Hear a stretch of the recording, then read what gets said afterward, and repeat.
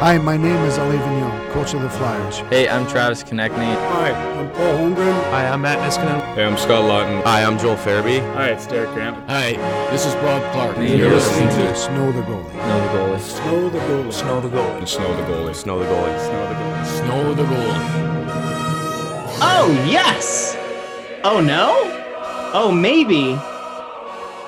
Oh, it really depends. Welcome into Snow the Goalie, the only Flyers podcast, the People's Podcast, the Players Podcast, Prognosticator Podcast, Propcast, Knubblecast, Comcast. Once again, it's funny, we brought that up last week, and then we got to get into something right off the top of the show, but the only Flyers podcast, despite what some people who are employed by the team might have you believe, it is, in fact, the only Flyers podcast. We're looking at you, Jason Martinez. I'm Russ Joy, at Joy on Broad, joined as always by Mr. Happy himself. He's laughing. You can't see him right now, but he is laughing. Anthony Sanfilippo. You can find on Twitter at AntSanPhilly. Of course, the show is also available on Twitter at SnowTheGoalie and Facebook.com/SnowTheGoalie. Anthony, how are you? I'm doing great, Ross. How about yourself? I'm absolutely delightful and better rested this week. The baby is sleeping at the moment. My wife is as well. They're just, it's good. It's good. This week is better. It's a better week. I don't have my my bowl of coffee I drank during last week's Crossing broadcast. For those who might have seen it. It was funny because Kevin and I were sitting here thinking, this is like new parent hell. Not that you're a new parent, but you just have a newborn at home. But like you have a 6-year-old and a 4-year-old running around already, or 4 and 2, right? What are your children? Almost 5 and 3. 5 and 3. Okay. Yeah. I was close. You're very close. You're very close. Okay. Yeah. So 5 and 3, and then a newborn. Mm-hmm. And then it was just funny. Like you did that entire podcast laying on your couch. Your hair was a mess. You had giant circles under your eyes, and you had a bowl of coffee that you were drinking. I love that mug just to stay awake to do the podcast with us. And we were just kind of cracking up because we could see the length of your day through the Zoom. Just across my face. Yep. That was a great moment. That was a fun show. I think we'll do, I think we're planning on Thursday night to do another Crossing broadcast. So if you're not subscribed to that, go check it out on all of your podcast feeds. We got to get into something. Of course, we've got an extended interview that Anthony did by himself with Ken Hitchcock.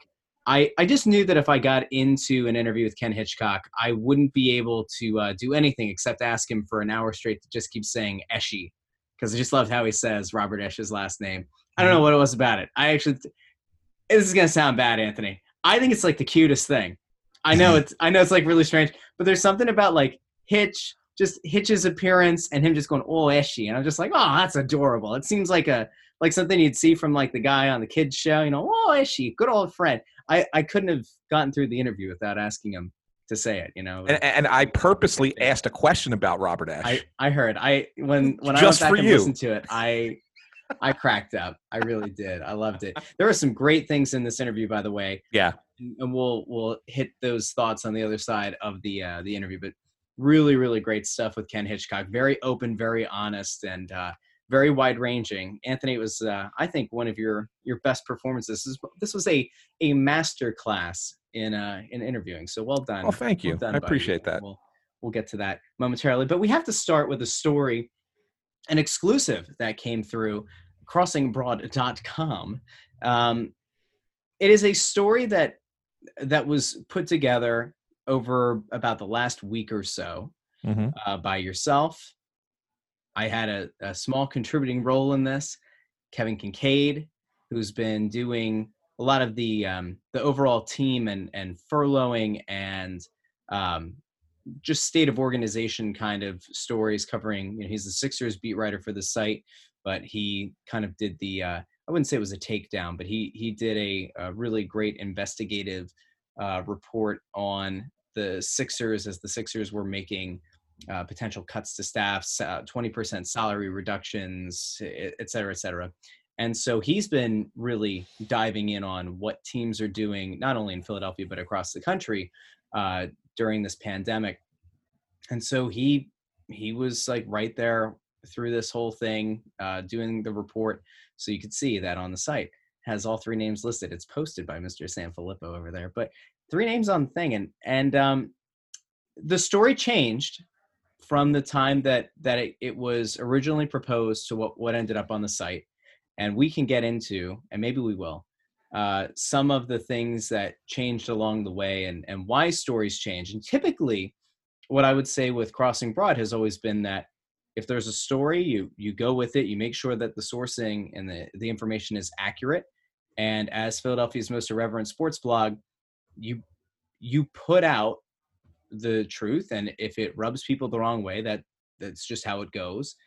And this, I think, was the first story that we've kind of had to go back to the drawing board on a few times, not for poor information, but we got the little, tread carefully. Yeah, I mean, so let me just before. I mean, well, why don't you? You know what? I'll kind of talk about that in a second. Why don't you just explain what the story is, and then I'll take everyone through the process. So the story is that per multiple sources, the Flyers and Comcast Spectacor have made the decision.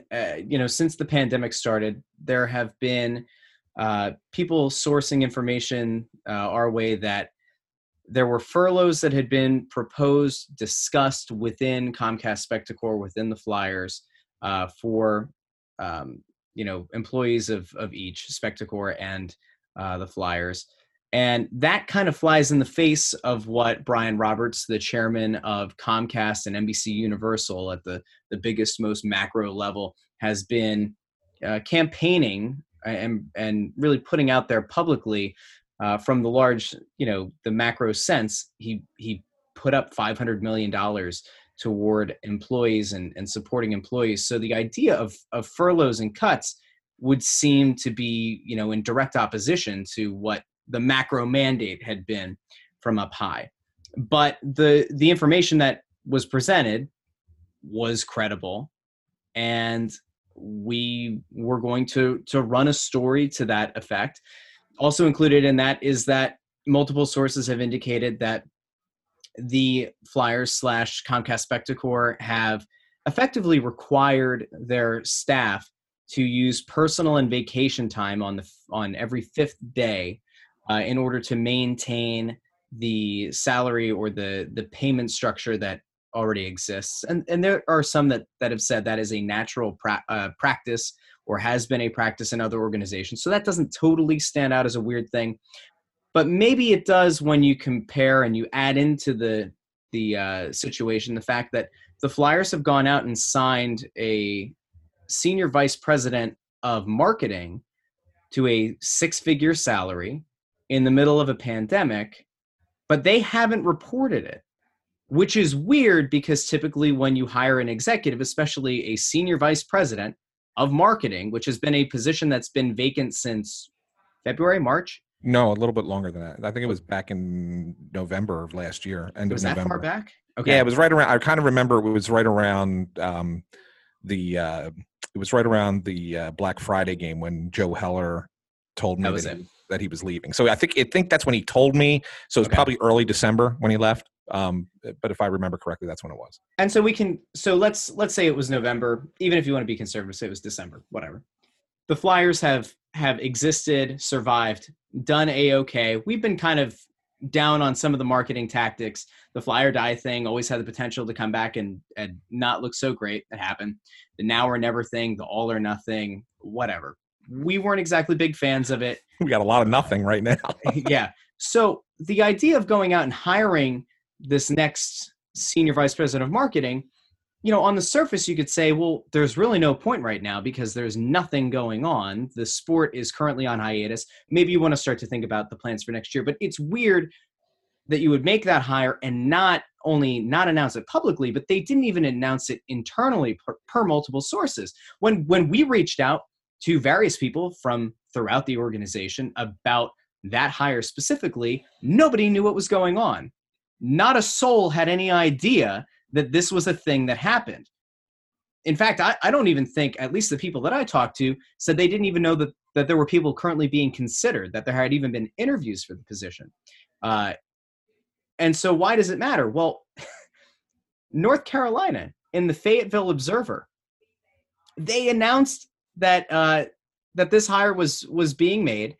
that Mark Zarther was leaving the Fayetteville Woodpeckers, they're a Class A affiliate of the Houston Astros. They reported this back on May 4th, that he was leaving that position to take this job with the Flyers. That was on May 4th, friends. That was 15 days ago.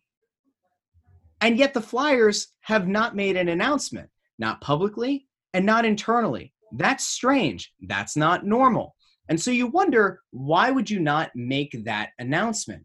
And the only thing that stands here, the only thing that makes sense is they didn't like what the optics were going to look like of hiring somebody to a six-figure salary in the middle of a pandemic. And why would that matter? Because perhaps the multiple sources who came forward and said furloughs are on the table, furloughs have been proposed on at least one occasion, if not twice, maybe more.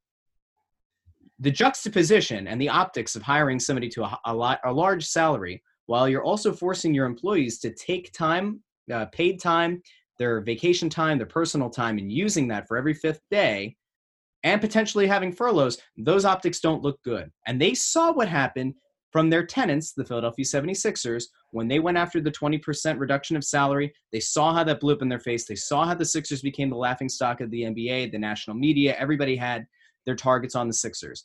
So clearly, they didn't want to have this go out and be a public thing. So now, all of that, that's all that's in the story. That's a little bit of the backstory of what led to everything, that led to the reporting, that led to the sourcing. And now I leave it up to the man, Anthony Sanfilippo. Yeah, so we had that story. It was brought to our attention a week ago. And, so we started digging in, calling around, talking to the people that we needed to talk to. And the original story was going to be all about the fact that there were going to be, very likely going to be either layoffs or furloughs or both for Flyers and Comcast Spectacor employees coming before the end of the fiscal year, which is June 30th. But we were also told that it was very likely going to happen by the end of this month, by the end of May. So really within 2 weeks. So we said, okay, we got to get this story out quick, because that, from an advocacy perspective, if we get the story out and it's true, and this is truly going to happen, they're going to lay people off. Maybe we shame them in a lot of ways, like the public shamed the Sixers for what they were going to do, and then they decide not to do it. At the very least, right? It's a news story. It's certainly a news story, and it needed to be told. But when you're thinking about the people that are actually that have jobs, you want to help them make sure that they keep their job, right? I mean, there's a lot of really good people who still work for both the Philadelphia Flyers and Comcast Spectacor, and you don't want to see anybody lose their jobs. So, putting this out there, maybe it helps. Maybe it gives them a fighter's chance, right? Mm-hmm. So we spend a few days, talking to people. I wrote the very first draft. I mean, you had to contribute and Kevin had to contribute, but I wrote the very initial draft for the team last Thursday. I think it was Thursday night. Over the weekend, we kind of, got some more information, massaged it, put it all together. And the plan was originally for it to be posted on Monday morning. Mm-hmm. But we wanted to give the Flyers and Comcast Spectacor and Comcast corporate itself an opportunity to comment. I mean, that's the fair way to do it. It's the true journalistic way. Which, it's funny, you had mentioned, that this is not one of the things that we normally do. This is not the normal procedure for Crossing Broad. Usually it's something that, make sure that it's accurate, but get it up and get a quick opinion out there, be a little bit irreverent and go with it, right? But, here's me, the 20 plus year journalist, with who used to work for a newspaper. They say you have ink in your blood, right? Here's me saying, let's pump the brakes a little bit. Let's try and do it the traditional way. Let's take our time. Let's go through. It's better to be, right than first. Okay. Not that I was worried that someone else was going to scoop us on the story, but at the same time, there was no reason to rush it out. Plus, we also didn't want to give them give the Flyers and Comcast Spectacor an opportunity. Like if we reached out to them on Friday and, the spokespeople would say, well, yeah, we're working on it. And then they don't get back to us by 5:00, right, on Friday. Now they have all weekend to prepare, some kind of statement or whatever the case might be. And that's a little disingenuous as well. I mean, we want to be fair, but at the same time, we don't want to sabotage the story. So we're going to wait until Monday morning to reach out to them and have them make the comment. So we do. So Monday morning comes, and we're going to, we send emails out, and we're waiting for them to get back to us. In the meantime, we're doing some final edits, okay? And we were literally, I don't know, 20 minutes from posting. We were kind of just doing the final edits when the spokesperson for Comcast Spectacor got back to us. And at that point, they wanted to make a comment. We were like, okay, fine. So they said, can you give us a half hour? We want to, obviously got to get, the spokesperson's got to get through approvals, through all the higher ups. We said, no problem. Half hour is not a big deal. So then they send the comment, and the comment was a 1-sentence comment that says there are no plans for layoffs or furloughs at either the Flyers or Comcast Spectacor. Well, now this completely changes the story. Now, it doesn't mean that what we were told by our sources was wrong. It doesn't mean what the Flyers or what the Comcast Spectacor spokesperson said is accurate. It could still be that they're just trying to buy time. It could be, any number of things. So what we have to do now is we have to write this as a real down the middle, right? Let's look at the positives of it. Let's look at the negatives of it. And let's express both of them, both the positives and the negatives, and then let the reader determine, what they want to make of the story. And that's a very old-fashioned journalistic style. And so with that, we had to rewrite, which is what I spent part of Monday doing. And then on Tuesday, we kind of had like our final editing conversation, and then we put the story out on Tuesday. So that's really kind of the process for it. And now, of course, there are some things that are not said in the story that we know. And you said, well, why? Why didn't you why is not everything? Why are there details left out? When you have a story that is sourced like this, there's only so many people who would be privy to a wide-ranging, or a batch, as we called it in the story, a batch layoff of employees. So with that said, we can't burn our source, right? We can't get our source in trouble. At least we had multiple people who we talked to and can confirm this, but the primary source of information is probably the person who would have gotten burned the easiest and the fastest if we said everything we knew. So we also had to be careful in how certain things were worded. And there were probably a couple of specifics that we had to leave out that would have led the organization and the company to know where we got the information. And it's imperative as a reporter, and I tell people this all the time, it's imperative that you protect your sources. I mean, we're protected by federal law in that vein. Like we would never have to give up a source. I mean, it's protected information, right? So it's almost like attorney-client privilege in a lot of ways. Okay, so that's protected, but at the same time, you got to write a story in a certain way that you don't let your source be unmasked, and so therefore we kind of had to massage this a little bit. And so, is there a lot here, Russ? Yeah. There's a lot, okay? I mean, you went through it all, and you broke it down, and I think you did a nice job. I mean, it's, to me, the fact that they say that they're not going to do any furloughs, I think that's great. That's great news, but they considered it. 100%, I guarantee you, just because of who we spoke to, I can guarantee you that it was something that was being discussed. Whether it was actually going to be the final plan, I can't say publicly 100% one way or the other. I kind of think it was. If I'm going to offer an opinion on it, I think from what I know that this was something that was going to happen with Comcast Spectacor and the Flyers. But I can guarantee with 100% certainty that it was considered. Now, so that's an issue number one. So, you worry about all these people with their jobs and whatever. And we hope that, they can hang on until hockey season comes back. They get a little bit of the revenue that they're going to have from TV. Hockey and the NHL is a gate revenue. They rely on the gate for majority of their money. Okay. And so you're going to have games with no fans.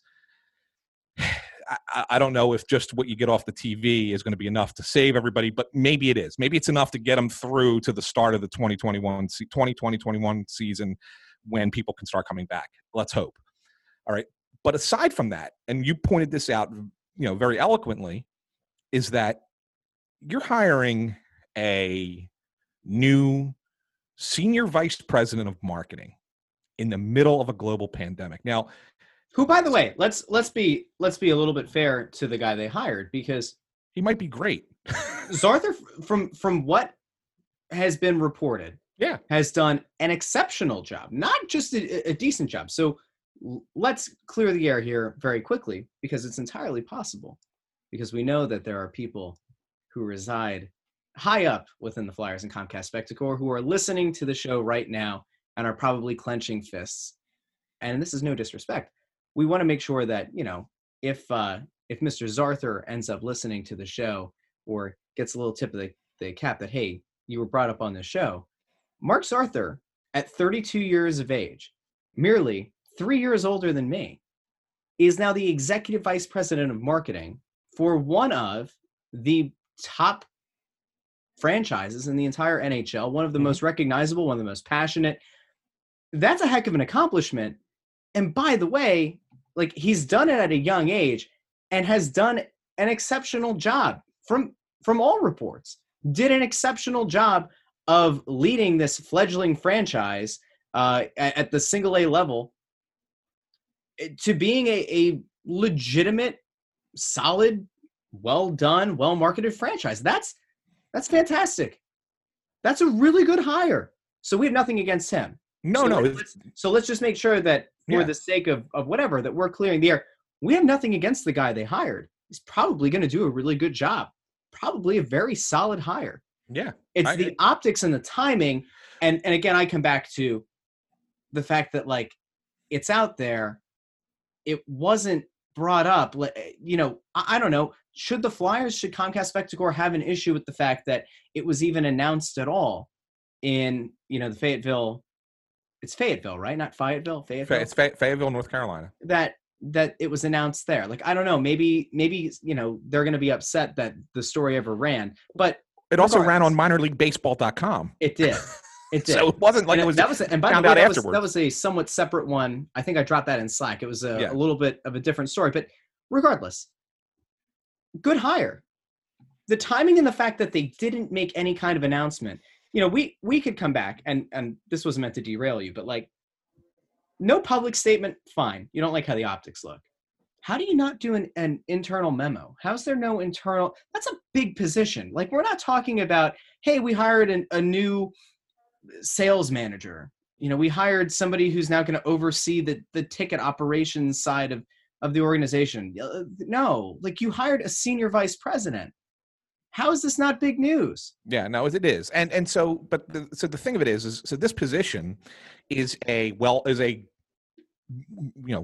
position. Okay. We're talking a 6-figure salary, comfortably into the 6 figures. If I had to guess, and I'm just going to throw this out there because, I don't know with 100% certainty, but I have an idea kind of what they pay their people there.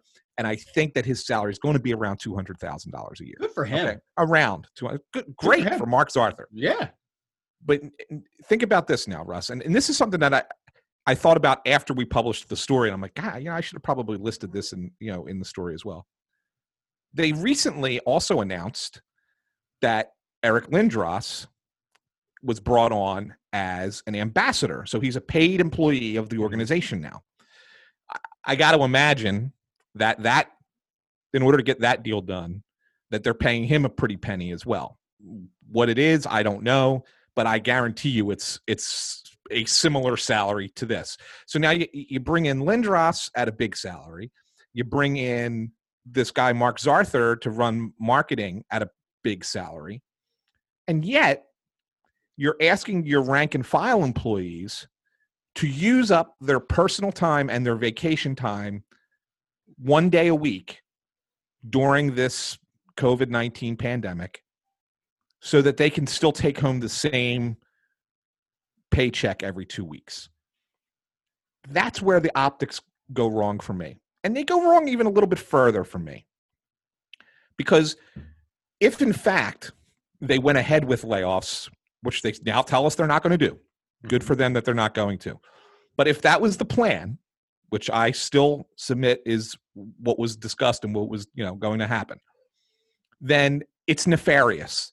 Because what then they were doing is they were saying to their employees, you have to use up all your personal time and vacation time to work these days. And so you're doing it over the course of, 2.5 months. Okay. Maybe as many as 3.5 months if you push it all the way to June 30th.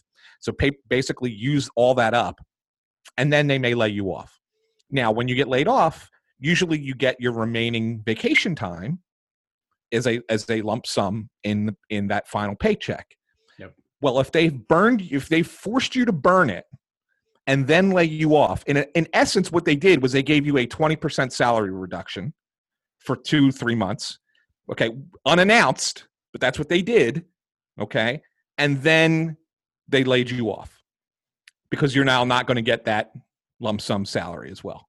Okay. So it's one thing if you keep your job. If you keep the job and you got to burn it up, yeah, it's kind of a 20% layoff, but you know what? Or 20% reduction in salary, but you're getting paid the money you were going to get paid anyway. Yeah, and you're off at those days. You're not really working. It's not the kind of vacation you wanted, but it's something that you can kind of settle for, right? But if you were then going to lose your job because of COVID-19 and you aren't going to collect on that anyway, now you went through 3 months, 2 to 3 months of a 20% salary reduction, all while they're bringing in people in 6-figure salaries. And that to me is where it doesn't sit well. And that's why this isn't a nothing burger of a story. There's a lot more to this story that should upset people. And maybe the general fan doesn't get upset because, I don't, it's the business side of the sport. I really don't care about it. I only care about what goes on the ice. I get it. But you got to remember that these are real people that are working, this is their livelihood. These are their jobs. And, we don't want to see anybody lose a job. We don't want to see anybody struggle to, make ends meet. This is important stuff. And it just seemed like a really crappy approach for the organization and the company to take with their own employees. Listen, I think there's another side to this. There's a devil's advocate side to this. It's very easy to argue. And look, if the team of Comcast Spectacor wanted to argue it, I don't know if we could say that they're wrong, which is the Lindros deal was probably something they worked on for a really long time and they finally executed it. And that's timing, right? But why now? I mean, they could have waited till next season, right? I mean, they might look. They got to fly him in from Toronto every time they need. They might have felt better about knowing, hey, he finally committed and we can lock him in. Maybe we don't want to let it sit another 6 months. He might might get cold feet. You could look at it like that and say you can't fault them. You can look at the hire here and say they were going to have to do it at some point anyway, and maybe this is the amount of time they think they needed to be able to set up their marketing campaign for next year. I don't know. I think that's an easy thing to bring up. What I think is weird is, I believe it was Kevin reached out to the organization to ask for comment on the hiring of Zarther, and they didn't respond, which again, it's just weird to me. That's where I think it would have just been easy. They could have said, it could have even been an off the record kind of thing. Hey, we are going to make that announcement. We can acknowledge that there is a hire that's been made and we're going to be announcing it in the next week. And that could have been part of it. And that would have been fine. I would have been happy with, hey, I'll look into it. We'll get back to you. Yeah. The fact we didn't even get that. They didn't respond to that at all. It's just I think that's weird. I just think it's just strange. That's why I think you can even take the devil's advocate part of this and just going, it's still weird. It's still oddly timed. look, there are things, and this is the last thing I think I'll say about this, but before being in this capacity, I used to get really mad because I would hear reporters talk about, oh, there's some things you can't report. And I'd be like, well, why? And I see this in Facebook groups all the time with the Flyers stuff. It's, well, if a reporter knows something, why don't they just tell us? Like, they owe the fans to let them know. And I get that. And if you're listening to the show right now and you're thinking, man, you guys should just spill the beans and like burn the source and who cares? It's like, okay, you could, or you protect that source, and that source provides you with even more information for an even bigger story. Mm-hmm. And then it's building trust is what there it are is. There are more things that you can work out with that person. And what I will say, let me say this in response to that too, Russ. It's not like we don't want to spill the beans. Like, it's not like these things were told to me and I was like, okay, all right, I'll just keep it. Like, we tried to find a way. Hey, how can we say this? Can we say this and still protect the source? Like, we look for angles and look for ways to say it. But if we can't do that, then it's just, you can't put somebody at risk like that. You can't put somebody's job at risk like that, because they could get in trouble if they get found out and they could lose their job, right? I mean, that's another part of it. I mean, this even comes back to what, almost 2 years ago now with the Hextall thing. Yeah, right? Go ahead. Tell that. Go ahead. Because I mean, I used it we were in conversation, and I'll say this too, and this isn't being critical of our maestro, Kyle Scott, but we had some conversation back and forth during this process of this story about what we should say, what we shouldn't say, what we can say, what we can't say, how to go, what to put the headline, and I personally am not a huge fan of the headline we chose, but it is what we chose. And I used the Hextall example as something there that's like, this is why we have to go with it the way we go with it. So go ahead, you can take that. Am I allowed to say? Well, so 2 years ago, right? It was the Black Friday game, right? Flyers Rangers. Yep. We go on the press row show, and everybody was thinking, oh, Hackstall's going to get fired, and that was the thing that had been going on for the entire season. I mean, even going back to the previous season, the idea of, are they going to fire Hackstall? Is Hackstall going to fall on the sword for his guy? Blah blah blah. And we get ready to go on for the press row show, and I think it was for pregame. And you got a call. I think it was you got a call, and you like up and left, and it was weird because you don't usually do that unless it's to go get a beverage that you never offer to get me. It's fine. And so Anthony, I thought, is like heading over to the to get a brisk iced tea, and he comes back, and right before we hit start for the stream, he goes, "What if I told you that I might have to edit this, that there's been a meeting, or there's going to be a meeting, and that Ron Hextall might not make it." Well, I think the exact thing I said was, what if I said to you that the general manager gets fired before the coach? That is what you said. I just didn't know if I was allowed to say. Okay. Yeah. So this is me trying to toe that line, Yeah. And I remember just saying, like, this is I was like, Anthony, we have to put this out, because what's the best way to put this? I absolutely despise that Crossing Broad, which used to be very TMZ-ish and had a bad reputation and had its own rep before, that the name of the site is still something that some people hold vitriol for because they don't like Kyle. And they are unwilling to look at the change in the site and the people who are involved and the work that's done with us with the Flyers, with Kevin with the Sixers, with Bob with the Phillies. And they just cannot look past the site name. And there have been things that we've brought up, and there have been things that we have reported before other people, and we have not gotten credited on. And some of it has been like, small stuff around the fringes. And then some stuff has been bigger.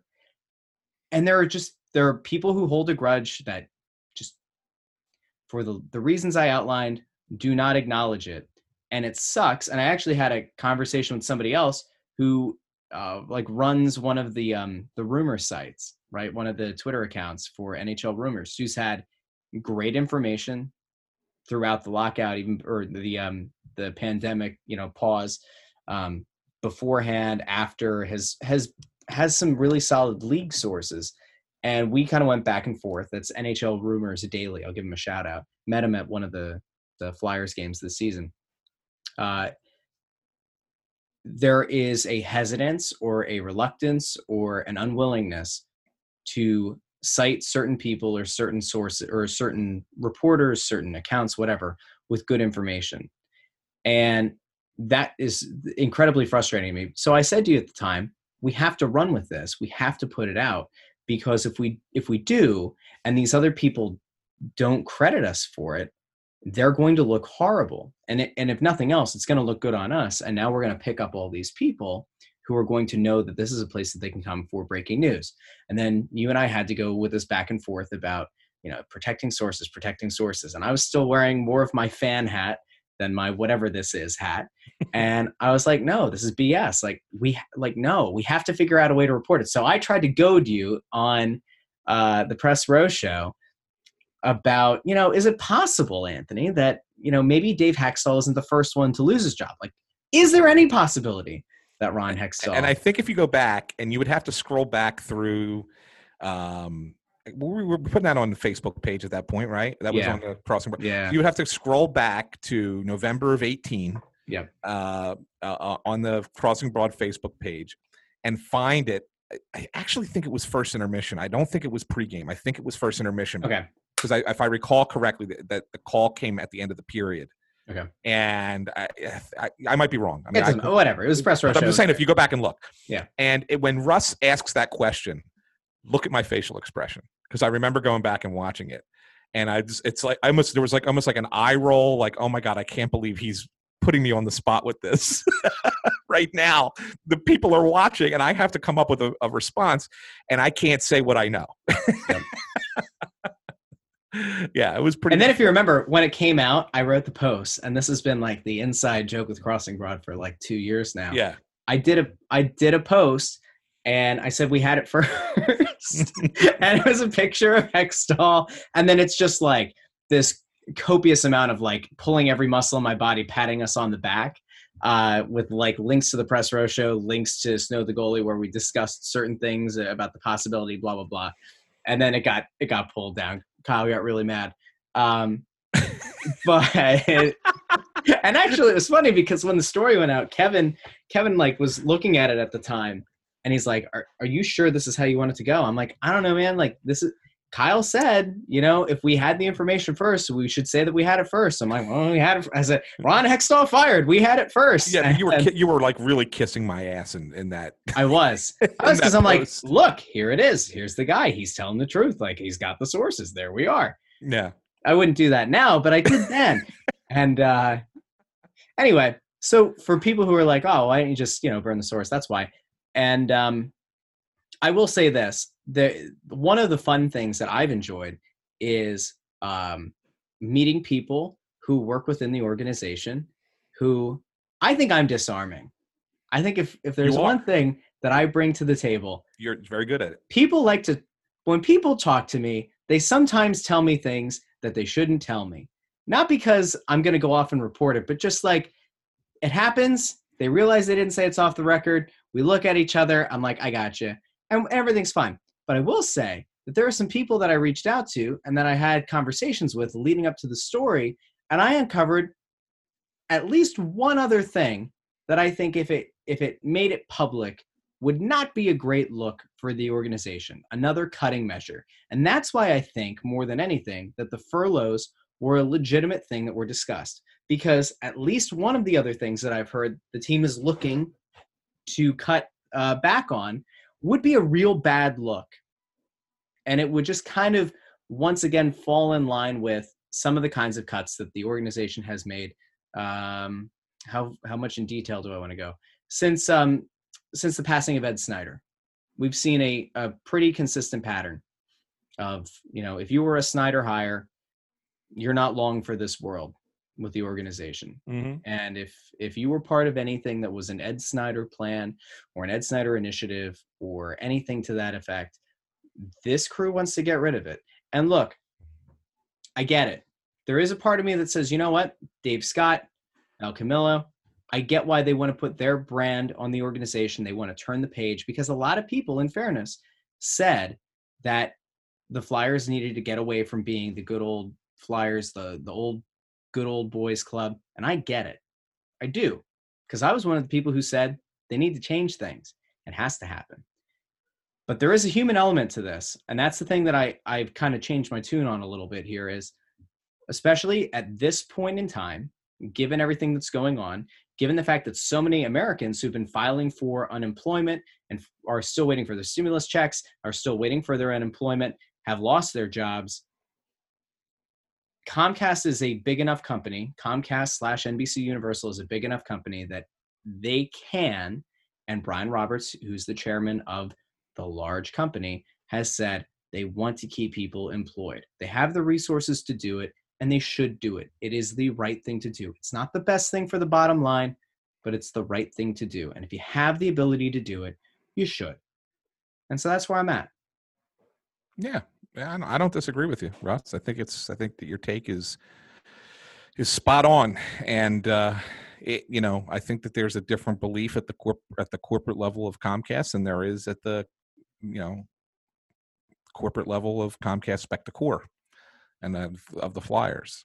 And it's different mindsets, it's different people running these companies, and Brian Roberts has been here for forever, and he knows this city, he knows this town, he knows these people. Not to say that Dave Scott doesn't. Dave Scott's been here a long time too, but he definitely has a different approach to the way he runs a business. Mm-hmm. And then Val, she's not from here. She's come in from out of the area. Same thing with Mike Shane, who's the business guy, the chairman of business operations or president of business operations for the Flyers and for Wells Fargo Center. Like, they're not from. They don't know how much this matters to people here. They don't. I just don't think that they get it, and that's a shame. I'm trying to think of how do I want to say this? You and I come at this from a very different way because we used to work for the team. Mm-hmm. You have relationships with people who have worked at all different levels of the organization. I think you feel much more of a loyalty to those people more than anything than I, as somebody who's never been employed by the team, would. I, on a lot of levels, want to give latitude to the people who are the decision makers of the organization. And I'm sure that they are not happy that we ran the story at all. I'm sure they haven't been thrilled with some of the things that we've said on the show or that we've written. I know that they're aware of it because we've gotten that passed on to us that they're not exactly the biggest fans of Snow the goalie. And that's okay. But I guess because they're listening, we'll just say this now. Please just do the right thing. Just do the right thing for the people. I know the bottom line isn't looking great, but you're good people if you make the right call. And as of right now, the right call appears to be made. Thank you for keeping these people employed. Let's turn the page and get to the interview with former Flyers coach Ken Hitchcock. And how do I put this? Ken Hitchcock, I'm sad that I couldn't be on the interview, not because of the Eshy thing, although God, I love listening to him say Eshy. Ken Hitchcock was in charge of some of my favorite teams. And really, I don't know what you consider to be like the foundational moments of a person's life. Of, you look back at a certain team. Does it happen when you're in middle school? Does it happen when you're in high school? Does it happen in college? Is it that whole conglomerate thing where you really build your fandom? And Hitchcock was in charge for a lot of those teams. And I remember being absolutely devastated at my 8th grade prom. Yes, we called it 8th grade prom, when the Flyers dropped Game 7 to the Tampa Bay Lightning. I remember being absolutely devastated.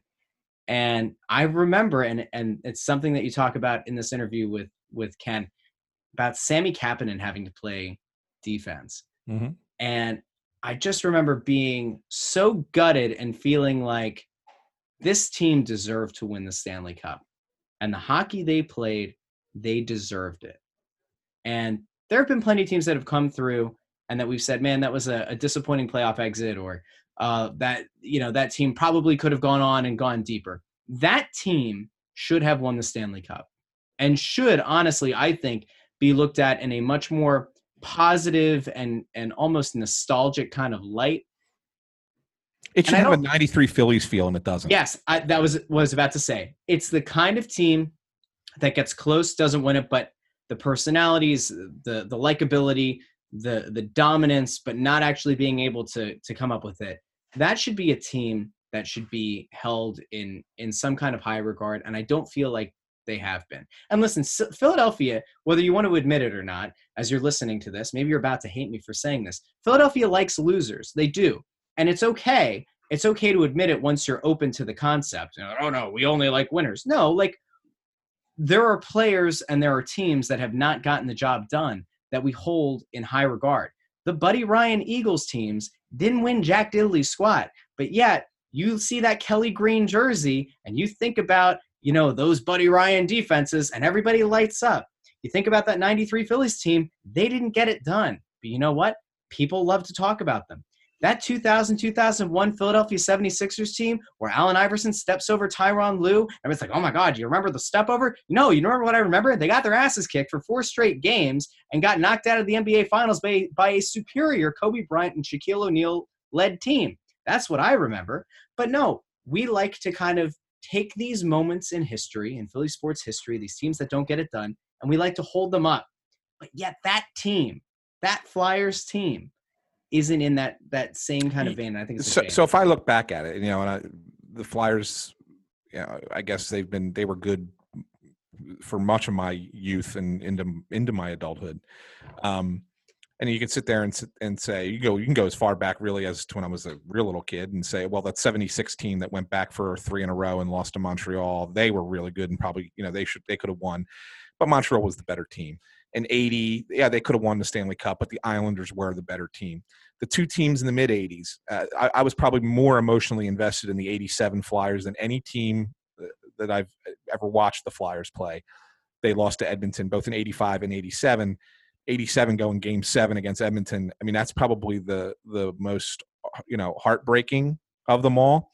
Lose 7 games to that great team, but that was the greatest team ever assembled, and you lost to them. So it's not like that Flyers team should have won. Where were you in life in 87? This isn't me making my age jokes as normal. How old was I? Yeah. 13. So, okay, we're talking about the same. Yeah. The same. Okay. Same thing. So yeah, I was emotionally invested. High school. Yeah. Okay. But they should not have won that series. You know what I'm saying? Like Edmonton was definitely the better team. The fact that they went 7 games with them, fascinating, unbelievable.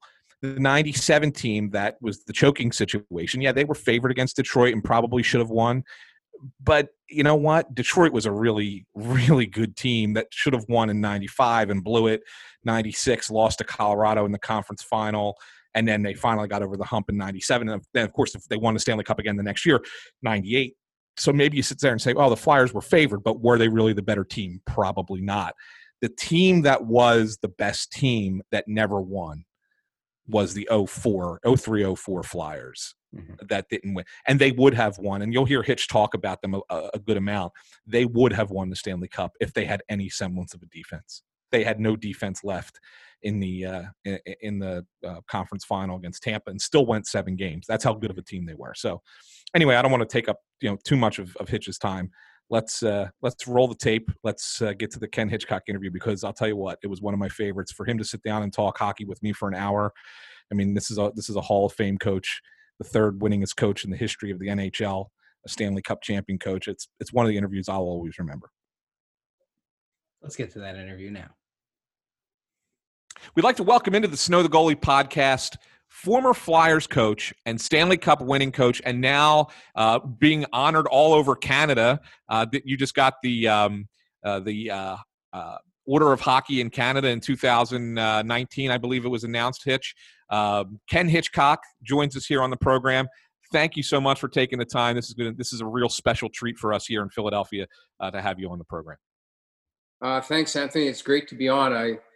I really felt a connection when I was in Philadelphia. I loved living there. I loved everything about coaching the Flyers. It was a great experience for me. Yeah, and we'll get to your time with the Flyers, but I really want to start way back in the beginning, because I want to find out a little bit about. I don't think people quite know the story about how you got into coaching, because I know it started in Kamloops, but but it really, like, there was not a lot of history behind that. And then as we go through it, I'm going to point out just throughout your career how many different Flyers connections you had, even when you weren't in Philadelphia, with whether the players that you coached either before they got here or that they went with you after they were here in Philadelphia. But I want to start at the very, very beginning, because you had a great run of success in Kamloops. But how did you get there? How did you end up becoming a coach in the WHL? Well, Anthony, first of all, my father was a coach. My father, I became really interested in coaching at a young age because I followed my dad around.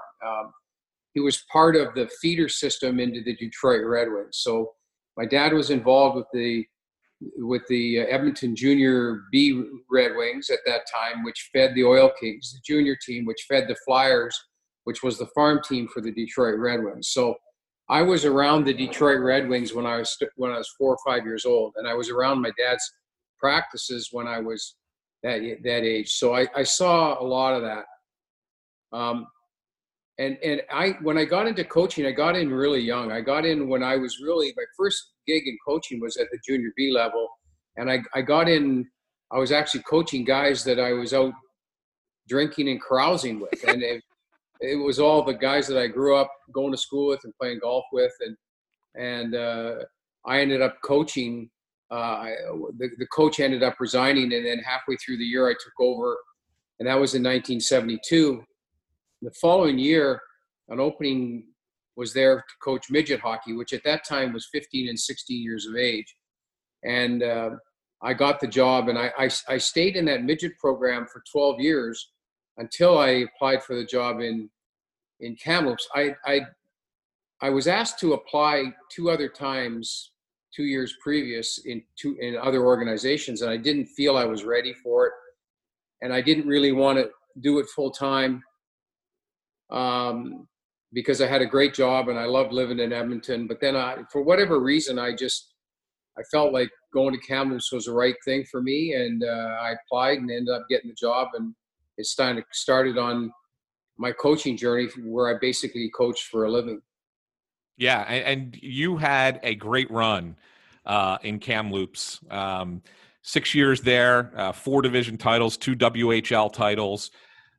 Second best record for a coach all time in the Western Hockey League, and you coached some great players while you were there. It's funny, I went through your rosters and I found 6 connections to the Flyers, almost as if Kamloops was a little bit of a feeder to the Flyers. You had Greg Hawgood, Robbie DeMaio, Brian Benning, Craig Berube for a season. Of course, Mark Recchi, probably the best name out of there, and then even Len Barry. So I think it's kind of interesting how one group of players ended up coming to one team all around the same time. You know what, Anthony? That organization that in Kamloops was way ahead of its time in regards to how to run an organization. We had 3 times as many scouts as any team in the Western Hockey League. And the reason we did is that the general manager, Bob Brown, who was Rob's father, we figured out a plan where we could acquire guys that were retired and had a pension that still had a passion to be involved in hockey. And so we had such a huge scouting program and so many people on our staff, and we didn't have to pay them a full-time salary because they were receiving pension from their workplace anyways, and they were passionate hockey people. We had a lot of summer programs that were in place that you see in place now, where players came in early, and we used specific people at the university and at the high schools that trained these athletes. So for me, Kamloops was 10 years ahead of its time as far as recruiting, as far as scouting, and as far as developing players. And I think it allowed me to end up with a lot of good hockey players all at the same time. Now, how did you make your connection with the Flyers? Because after 6 years in Kamloops, you end up taking an assistant coaching job with Philadelphia for 3 years before you became a head coach again. Yeah, Russ Farwell became the general manager of the Philadelphia Flyers, and Russ was coaching in Medicine Hat in Seattle before I got there. And he asked me to come on board with the organization. And actually, when I went down to Philadelphia, I didn't know what I was going to do. I didn't know if it was going to be involved being with the Flyers or being involved with Hershey. And when I interviewed with Paul Holmgren, he said, after the interview, he said, "I'd like you to come on our staff." And he said, I'm going to bring Craig Hartsburg with me, and I'd like you to come on our staff and be kind of the technical guy. I thought for me, seeing what the NHL was about was going to be a good experience, and it was an unbelievable eye opener for me, and it kind of got me accustomed to what life in the NHL was like. Yeah, I mean, it wasn't a great time for the Flyers. I mean, those 3 years in the early '90s was part of the real rebuild. But you were there when Eric got here. What do you remember of Lindros in that first year and a half when he was 19 years old and taking the NHL by storm? Well, it was my last year, and that summer before, during the draft, when we made the trade for Eric. We had finished my second year there on a big run at the end, and we had a young team. And then when we made the trade for Eric, we kind of decimated our roster to get an elite player. And when Eric came on board, I had never seen the phenomena or experienced anything like that in my life, because there was so much protection that we needed for Eric, and he was almost bigger than the game. And it was my first experience at working with a superstar, somebody that was at an elite level, and just the response in every city we went to, and the protection that he needed, and the media event, or in some cases circus, that it created. It was unbelievable. I always said it was like traveling with the Rolling Stones, because it was such a media extravaganza wherever Eric went, and it was hard on him. And I thought he did a great job in handling it, but it was really, really difficult. And I had reached a stage where, in the 3 years, we transitioned so many players through the organization at that time that we really never knew what our hockey club was. And I felt a little bit sorry for Eric, because we really had to cut into our hockey team to get Eric. And obviously he was the building block for the future of the Flyers. But from a coaching perspective, it was hard on us, because we had built this program after year 2 that looked like it was sustainable. And then to get a player like Eric, who was a once-in-a-lifetime hockey player, we had to do what we had to do, and that was we lost a lot of good players. From there, you move on to Kalamazoo, which was a Stars affiliate in the IHL. That was back before every team had an AHL affiliate. There were multiple minor leagues, and the Stars affiliate was in Kalamazoo, and eventually the Michigan K-Wings. And you were there for 3 years. You had a couple of former Flyers on that group too. I mean, Derek Smith, Trent Klatt, Reed Simpson, Mark Peterson, Peter Zezel. But really, I guess that's kind of where you really made your bones to become an NHL caliber coach, because that leads into your tenure with Dallas, right? Correct. That was the best experience for me from a pure coaching standpoint. Junior hockey is a 24-hour-a-day job, because you're babysitting and you've got accountability from school to billets to playing to everything. In Kalamazoo, it was my first experience at pure coaching, and I really enjoyed my time there. We were in a league which was there was a lot of high budget teams, and we were on the lower side of the budget, but we had a lot of really good young players. So we had players like Yuri Lettinen was there for a little while, Mapachuk was there. We fed a lot of players into the Dallas Stars, and it was a great experience for me from a pure coaching standpoint, because you weren't babysitting the players. There was no media responsibilities per se. It was pure coaching, and you could spend all day at the rink, or you could spend all day with the players working on specific time things. There was no time constraints on anything. So for me, from a coaching perspective, that was the purest form for me. Yeah, and you mentioned a couple of those guys. You even had, I think you had Langenbrunner down there in Kalamazoo, and even Sador, Grant Marshall. I mean, I think those guys all kind of they were all part of your Stanley Cup team eventually 5 years later. But they all kind of started with that Kalamazoo team, which is really kind of interesting. And then you get to Dallas, and I guess the first season was a half season, but then after that, you really had your first playoff run in 96, 97, I think. And then the first season I really remember taking notice of you guys was the year before you guys won the Cup. It was 97, 98, and you went to the conference final against Detroit. And lost in 6 games, but that Red Wings team was on a mission, right? I mean, they were on a mission to repeat.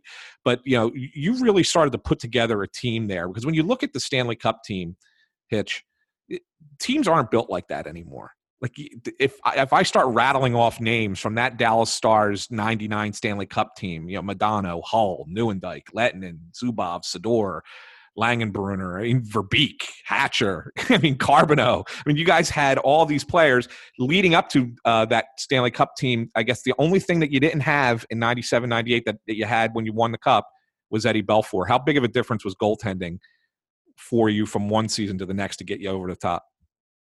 Well, I think it was my first experience of how important a goaltender is. And we made it when I went there in January '96. Bob made the decision because he told me the first night. He said to me the first night I got there. He said, "Listen." It's Bob Gainey, by the way, right? Yeah, Bob Gainey. Yeah. Bob said, "In 10 days, this team is not going to look like the one you have on the ice tonight. I'm going to tear it down, and we can rebuild quickly. We've got a great young core here. We're going to bring in 3 or 4 guys that you had, put them on the hockey club, and we can rebuild this quickly because we went from last to first right away. And we did it with a bunch of young guys. So if you look at the core of the group, there was a bunch of young guys that were growing together.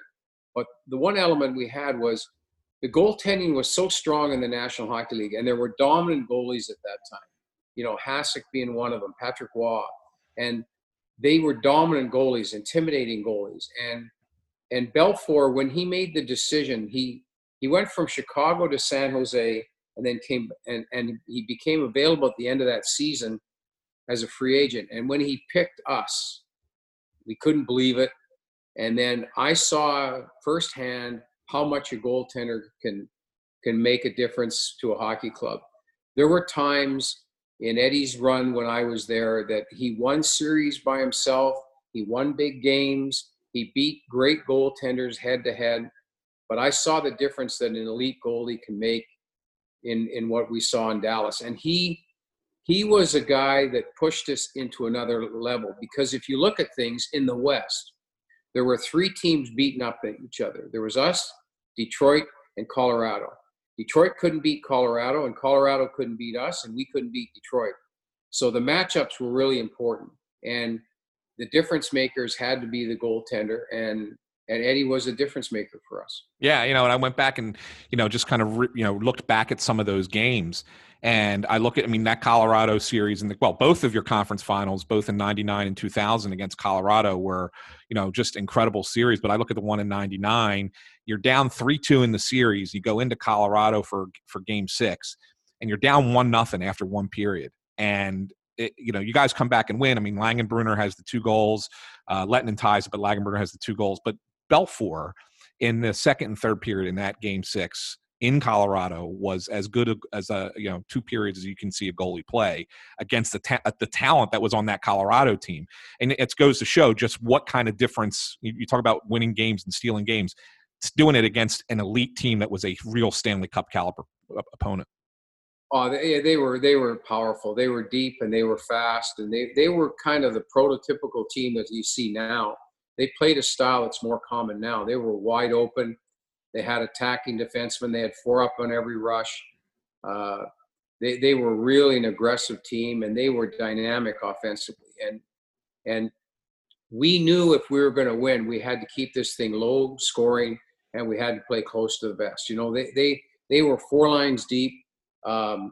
They had set themselves up for a long run, and we knew that Eddie was going to have to outplay Patrick if we were going to win the series, but we also knew that we were going to have to negate key players. And it was pick your poison. It was either which line do you want to check, Sakic's line or Forsberg's line, and And you were always at a disadvantage when you played Colorado. And you're right, Belfour was the difference in the series. Game 5 was a disaster in our rink. I think we lost 7 or 8-5, and they wiped us right out. They took over, and we had to come with a different mindset in Game 6. And that of all those games that I watch, Anthony, that's the one game I watch back, because we did everything we could in that game to play the game the right way to win that game. And we played a great game in Game 7. Colorado was a little bit deflated, but we took a lot of body blows early in the game in Game 6 and came back and won it later on as the game wore on. And it's interesting. You talk about, you knew you had to play a defensive style hitch at that point to really slow them down. And that was something that, obviously New Jersey kind of brought the defensive mindset into the NHL a couple years sooner, right? In 95, coming out of the lockout. But there was still an element of that open style. And you talk about Colorado playing that way. Did you almost kind of look at that and say, all right, now you got to the Stanley Cup final and you're playing against Buffalo, that was going to be a system that was going to just work? And because when you really go back and look at those games against Buffalo, as great as Hasek was, for the most part, until the last game that went triple overtime, they couldn't get shots on you guys. I think you held them to 12 shots one game. You know how that changed was when I came there in '96. We played the Edmonton Oilers system in Kalamazoo, and that was a full court press, 2-1-2, very, very aggressive, pinching defensemen, activation of defensemen.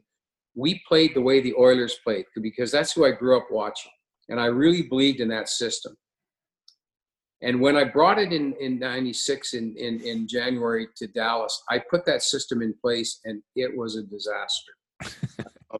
It didn't work. And then the coaches, Rick Wilson and Doug Jarvis and I, we spent 6 weeks after that.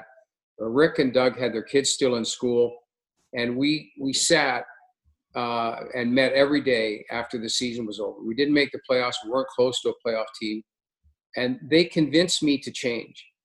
And they said, look, your system works, but you have to have the certain personnel. And it was a real eye-opener and a lesson for me, Anthony, because they said, you have to find a way to fit the personnel to your system. And the personnel that we have on our team can't play this way. We don't have the foot speed, and we don't have the activation by the defenseman. You have to find a more conservative way to play, and we have to become a counterattack team for us to win hockey games. And they convinced me to change. And the system that we played was the old way Montreal used to play when Doug was there and Bob Gainey was there. And they convinced me to adapt to that system, which I carried for a long time with me. And so we played the old Montreal way. And that's why we were able to change so quickly, because we became our whole mindset was checking. Our whole mindset was counterattacking. Our whole mindset was 1,000 cuts. We felt like if we just kept putting you in bad spots with the puck, that we could get it turned over, and we were a really smart team, and we felt we could counterattack you to death. And the red line was used as an advantage, because the red line in the game was used as a checking advantage for us, and that's why we adapted, and then we changed that system, and the whole time we were in Dallas, we played that way. Yeah. I guess, everyone knows, the infamous goal that Brett Hull scores to win the cup. I guess that I have to ask you now, if looking back at it, was it legit? Should it have counted? What do you think? With the rule at the time, obviously there was no interference, but the rule at the time was, you couldn't have your skates in the crease. And you look at the replay, it looks like, it might have happened. Well, we were given a memorandum with about 10 games left in the regular season that there was going to be an update on that rule, and that was that your foot could be in the crease if the puck was in there, and you couldn't be standing in the crease in advance of it, but if there was activity, you could be in there with your feet. So we all knew that rule was changed. It was a silly rule, and I always tell people this: we got killed on that rule in Game 1. We could have won Game 1 going away, but we had 3 goals disallowed because our foot was in the crease that had nothing to do with the play. We were on the other side of the net, and we ended up losing Game 1 in overtime, and we had 3 goals disallowed in that game. So for me, it was justification. But everybody knew that there was a change in that rule before the end of the regular season. And it's interesting because that game and that rule and that goal, nobody forgets which 2 teams were involved in the 99 playoffs. Like a lot of times you forget the losing team in the Stanley Cup playoffs, but nobody forgets in 99 it was Buffalo and Dallas. So to me, from an acknowledgement standpoint for both teams, it's probably good. Now the next year, you guys, try to do something so it's incredibly hard to win the Stanley Cup once, right? But then you try to, you got back to the final to try and win it a second time with that same group. This time you get New Jersey in the final. Is it a situation where you feel like the team just kind of ran out of gas going into that point because you'd played so long the season before? You had another epic conference final against Colorado. We got Neuendijk getting the overtime game winner in Game 5, and you guys have to hang on in a crazy Game 7 where they kept firing shots at Belfour in the third period there. And now you're going against a team that plays a very similar style to the way you play and just kind of grind you a little bit. Is that, you think, where it kind of the repeat fell apart there against against New Jersey?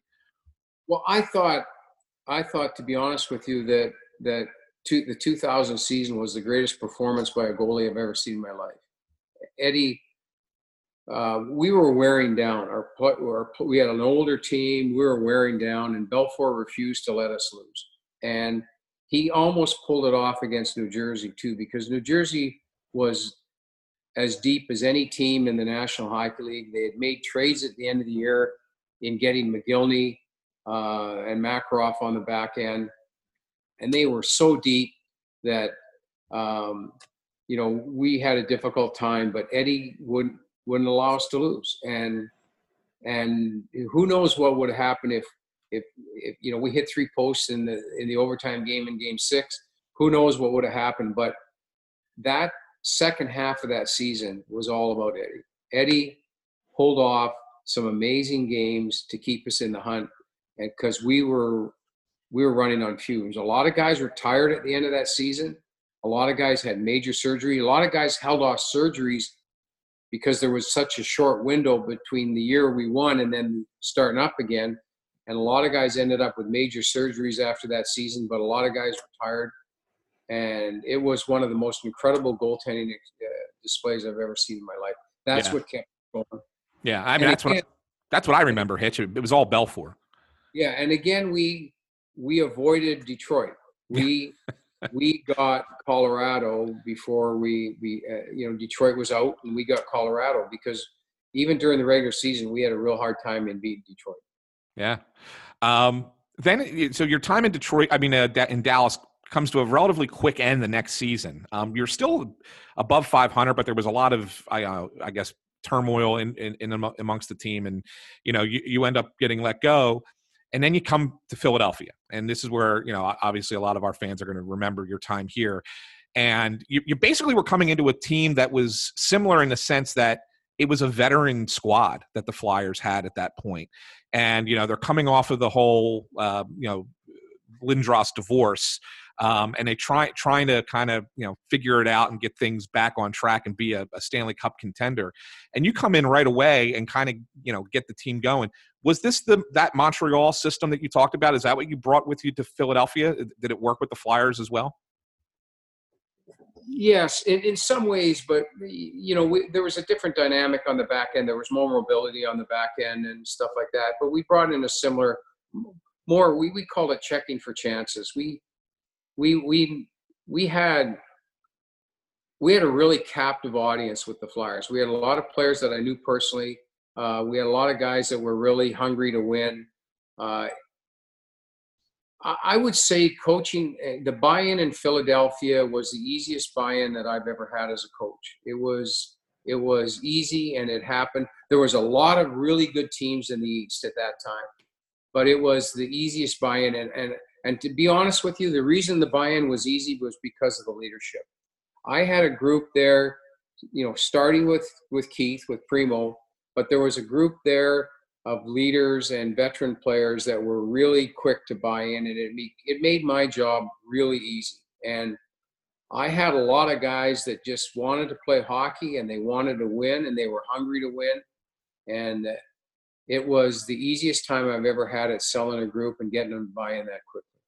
Yeah, and your first playoff with the Flyers in 2003 was an unbelievable 7-game series with Toronto. 3 of those games go multiple overtimes. Recchi wins game 4 in triple overtime in Toronto. I remember being at that game. That was a crazy game. I think his wife had just given birth that night or something like that, if I remember correctly. That Toronto team, and you got to play them again the next season in the second round. You want to talk about a team that was probably most evenly matched or very similar to the Flyers. I think it was probably that Toronto team. Is that fair to say, the way you guys played against each other? Yeah, but you know what? There was a lot of loaded teams. Like, there were teams that were just loaded in the East. You had the haves and you had the have-nots, and we were one of the haves. And you had Toronto was terrific. New Jersey was terrific. You had so many good teams, so many deep teams that you had the haves and the have-nots, and there was 4 or 5 teams that every year could win the East, and you could see that in playing.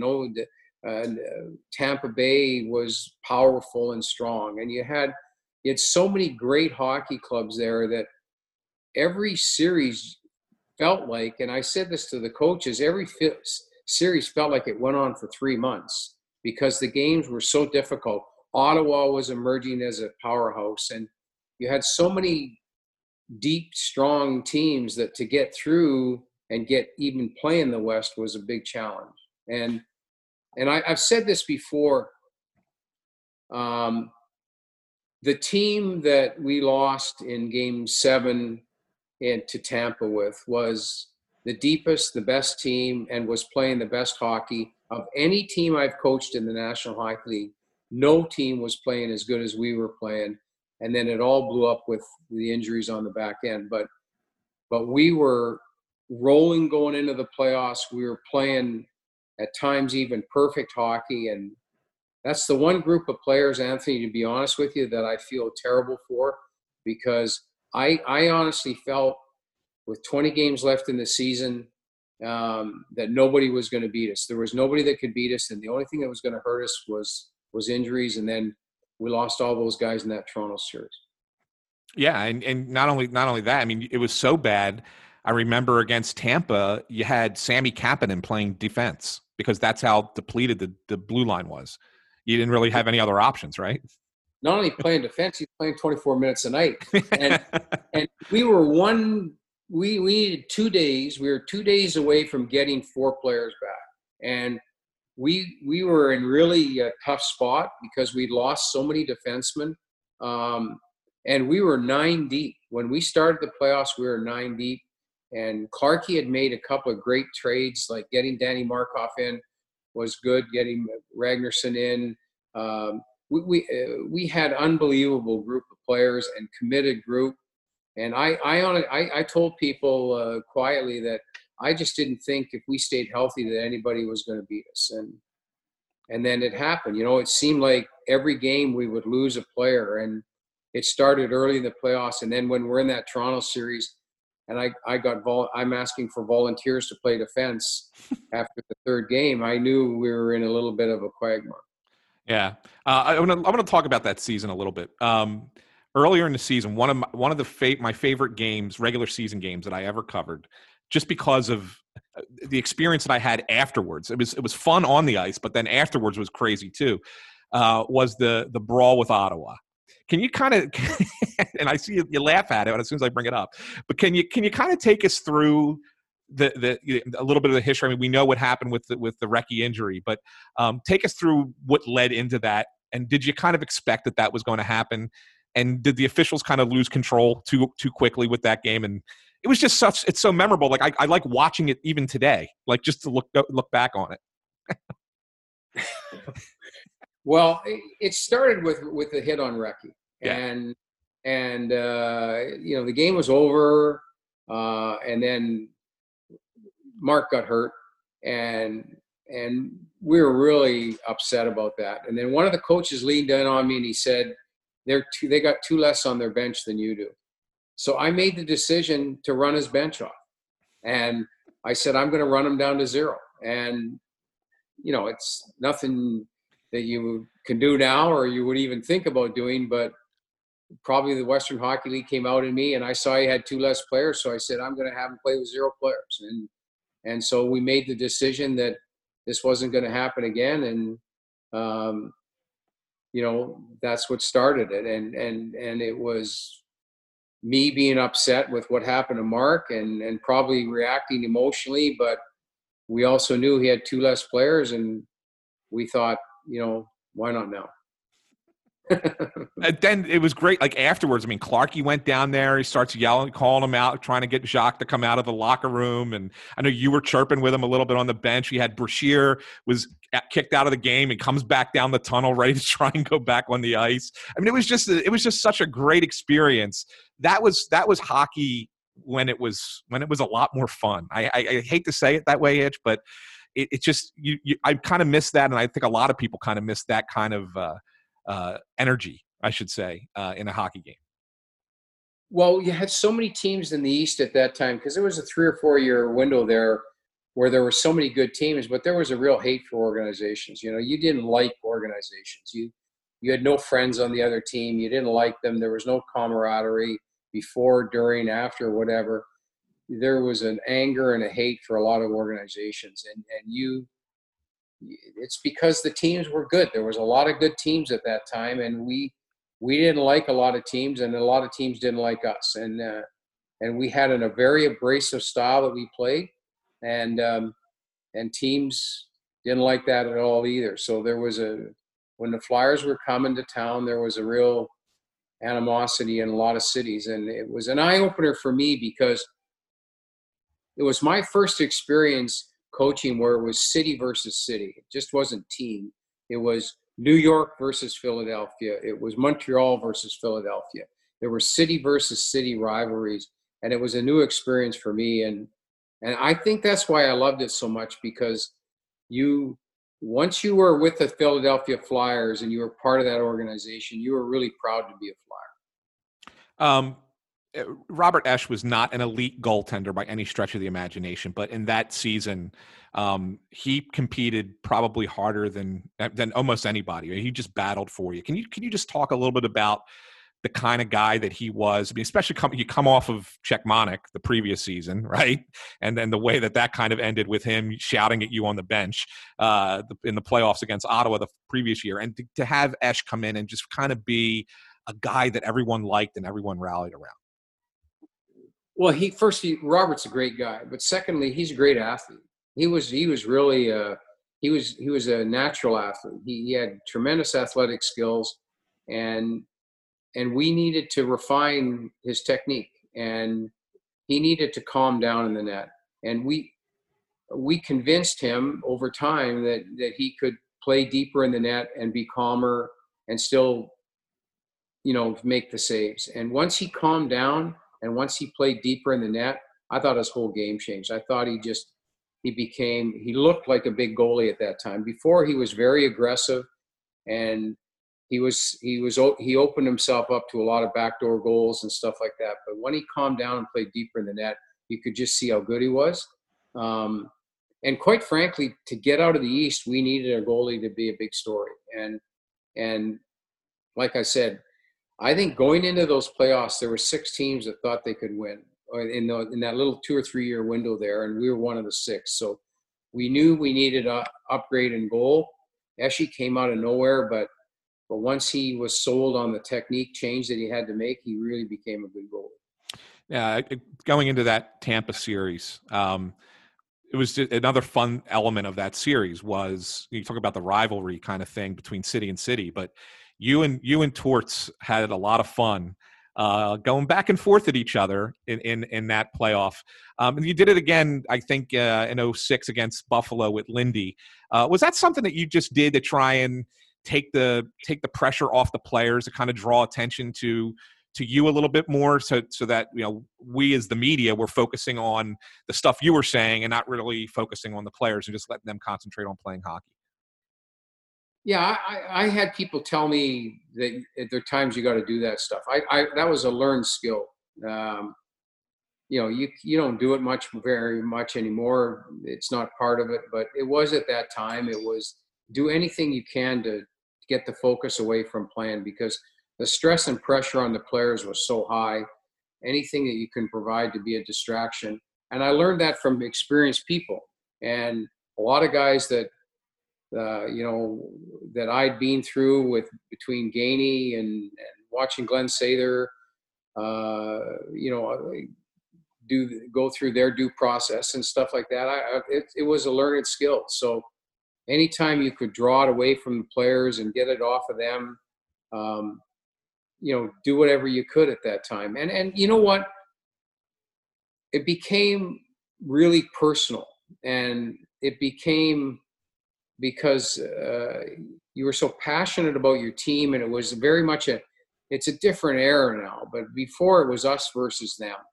And so you wanted to get your players hunkered down, and it was trying to find a cause all the time. And so the combination of the level of emotion that was involved there and the firecrackers that John and Lindy and I were, you know, it just became, I'm sure it became fun for you media guys, but it was also us just trying to provide a distraction for our team. So, but was it fun for you too to do that kind of stuff, or was it just brought on by the emotion of trying to distract us a little bit? Well, I always found playoffs to be fun. Okay. I always found that, you know, in a 7-game series, the best team always wins. And I always found that I always took pride in my team was the best team. And like I said, that the year that we lost to Tampa, I honestly felt that nobody was ever going to beat us.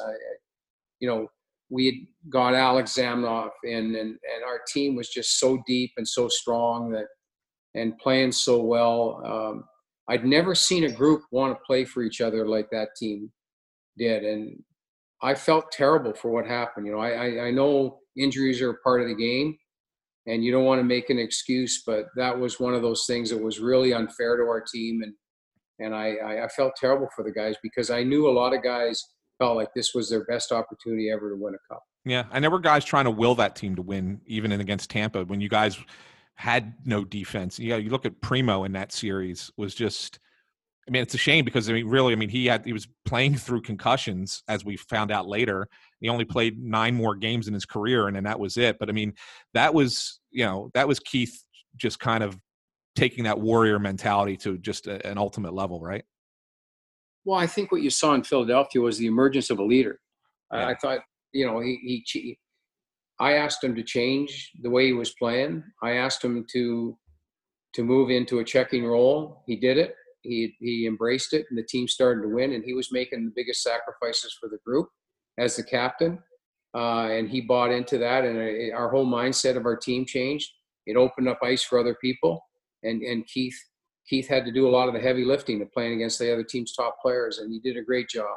And who knows if he stays healthy, how much longer our run could have been. But when he went down the next season, we really missed him. Like when he wasn't able to play, we really missed his leadership. Well, I was going to ask you about that 05-06 team, because that comes out of the lockout, and there's some changes made. Obviously, you know, there's no more JR. But you get Forsberg. You have an opportunity to coach one of the, you know, all-time greats there in Peter. You bring in Hatcher and Rathje to try and solidify the back end, but I think, you know, Rathje had some injuries that he was trying to play through, and the game was starting to change a little bit. Some rules had changed. So even though the team was a good team in 05-06, by the time you get to the playoffs and you're matched up against, you know, small and fast Buffalo, it probably wasn't, you know, the most ideal situation for the Flyers at that point. You know what, Anthony? I've always told people this. They had changed their rules, and it came back, and we had built a team that was a little bit different. But in Game 66, we're in Detroit, and we're playing Detroit for first overall record in the whole National Hockey League. And then it happened again. And then when I left I told Terry Murray when I left, and I said, Murph, this can't be happening to us again, because we lost 3 defensemen. Rathje went down, Pitkin went down, and somebody else went down. I think Desjardins. And we lost him again for long term. And if you look at our record from game 66 on, we played 500 hockey, and we were struggling to just keep up again. And I said to Murph, this can't be happening to us, because we'd gone conference final, lockout, and then start up again. And Detroit beat us in that game, but we were the team with the 2 best records in the National Hockey League, and playing at it again. And then, you know, I guess over time, when you look at it, some of the guys that got hurt, they were fragile. They were banged up already, and they were fragile guys, and they continued to be hurt for the rest of their careers. But again, that team that was supposedly not designed post-lockout was still playing as good as anybody in the National Hockey League. I want to stop there for just a second before we move on to you leaving Philadelphia and going on the rest of your career. And I want to dive into something that kind of relates into today's game. I do remember one of the things that you were great with us as the members of the media was, you know, you wanted us to know the sport, right? So you used to invite us into your office, and you would show us on some video, and you would say, you know, here's the system, here's how we want to play, and this is what we're looking to do. And I can remember you telling us then about how important you used to say the puck is the game, Anthony. The puck is the game. And so that's really about puck possession. Today's game, there's so much that is tied into the analytics of hockey. And I know you're kind of an old school coach, but I wanted to just kind of get your thoughts on this and see, you know, how do you think analytics has affected the game? And is everything that we're seeing analytically good for the sport, or are we sometimes going too far with it? Well, I think we're way overboard with analytics. I think analytics is great if you're using it specifically to help your team win. I think analytics, the problem for me with analytics is if you do very little on either side of the puck, you end up with a positive report card. And that's not what you want in your hockey players. And to me, that's the problem with analytics, is it hides the players who don't get much done. And to me, I use analytics, and I use it deeply, but I only use analytics that's specific to what I need to win the hockey game. And I only want to see the analytics that has a direct impact. And I put a program together 4 years ago, an analytical study that's specific to what our team needs. Where do we need to win the game in this analytics to win the game overall? And that's the analytics that I follow. So instead of 40 points, I have 8 points. And those are the analytics that I want specific to help my team. And I base it all on percentages. So I worked with a company when I was in St. Louis, and he put a program together for me that says if I win this part of the game, in the hockey game, that 90% of the time I'm going to win. And those are the analytics that I'm focused on. So very detailed, very specific. And then I sell that back to the players. If we do these things well, this is what's going to help us win games overall. And I think it has its purpose, but for me, the general information and all the numbers that come out don't do you any good, because it hides the players that do nothing. What I want from analytics is I want to know, what do I need to do well, analytically wise, to help me win the game 90% of the time. And is it fair to say that some of these existed back in your time in Philadelphia, just maybe not in the way that it's out there publicly? Like, you guys internally probably looked at a lot of these things involving puck possession and you know, getting shots off from high percentage areas and things like that. I mean, you guys used to track that internally. It might not have been public knowledge, but it certainly existed back then, right? Yeah, but we got it from universities. So okay. it was heavily involved in university studies. And basically the study was how to get the puck back quick. And so I put those programs in place with the Flyers on, these are the things that we need to do to get the puck back quick. We want the puck, and we're not going to always have it, but how do we get it back quick? And then what do we got to do to keep it? And I still keep those stats. And that's the game. The game is still the puck. You need to have it, but how can you put it in places to get it back? How can you put it in places that are safe for the guy coming on the ice? All those things really matter.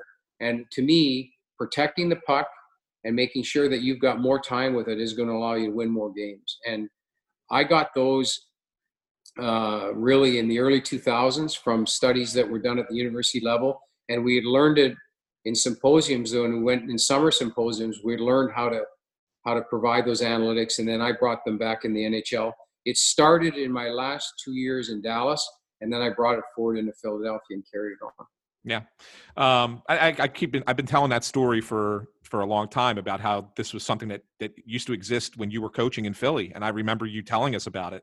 And it just kind of gets brushed off like, no, this is a relatively newer thing. I'm like, I don't think so. I think this has been around for a while. No.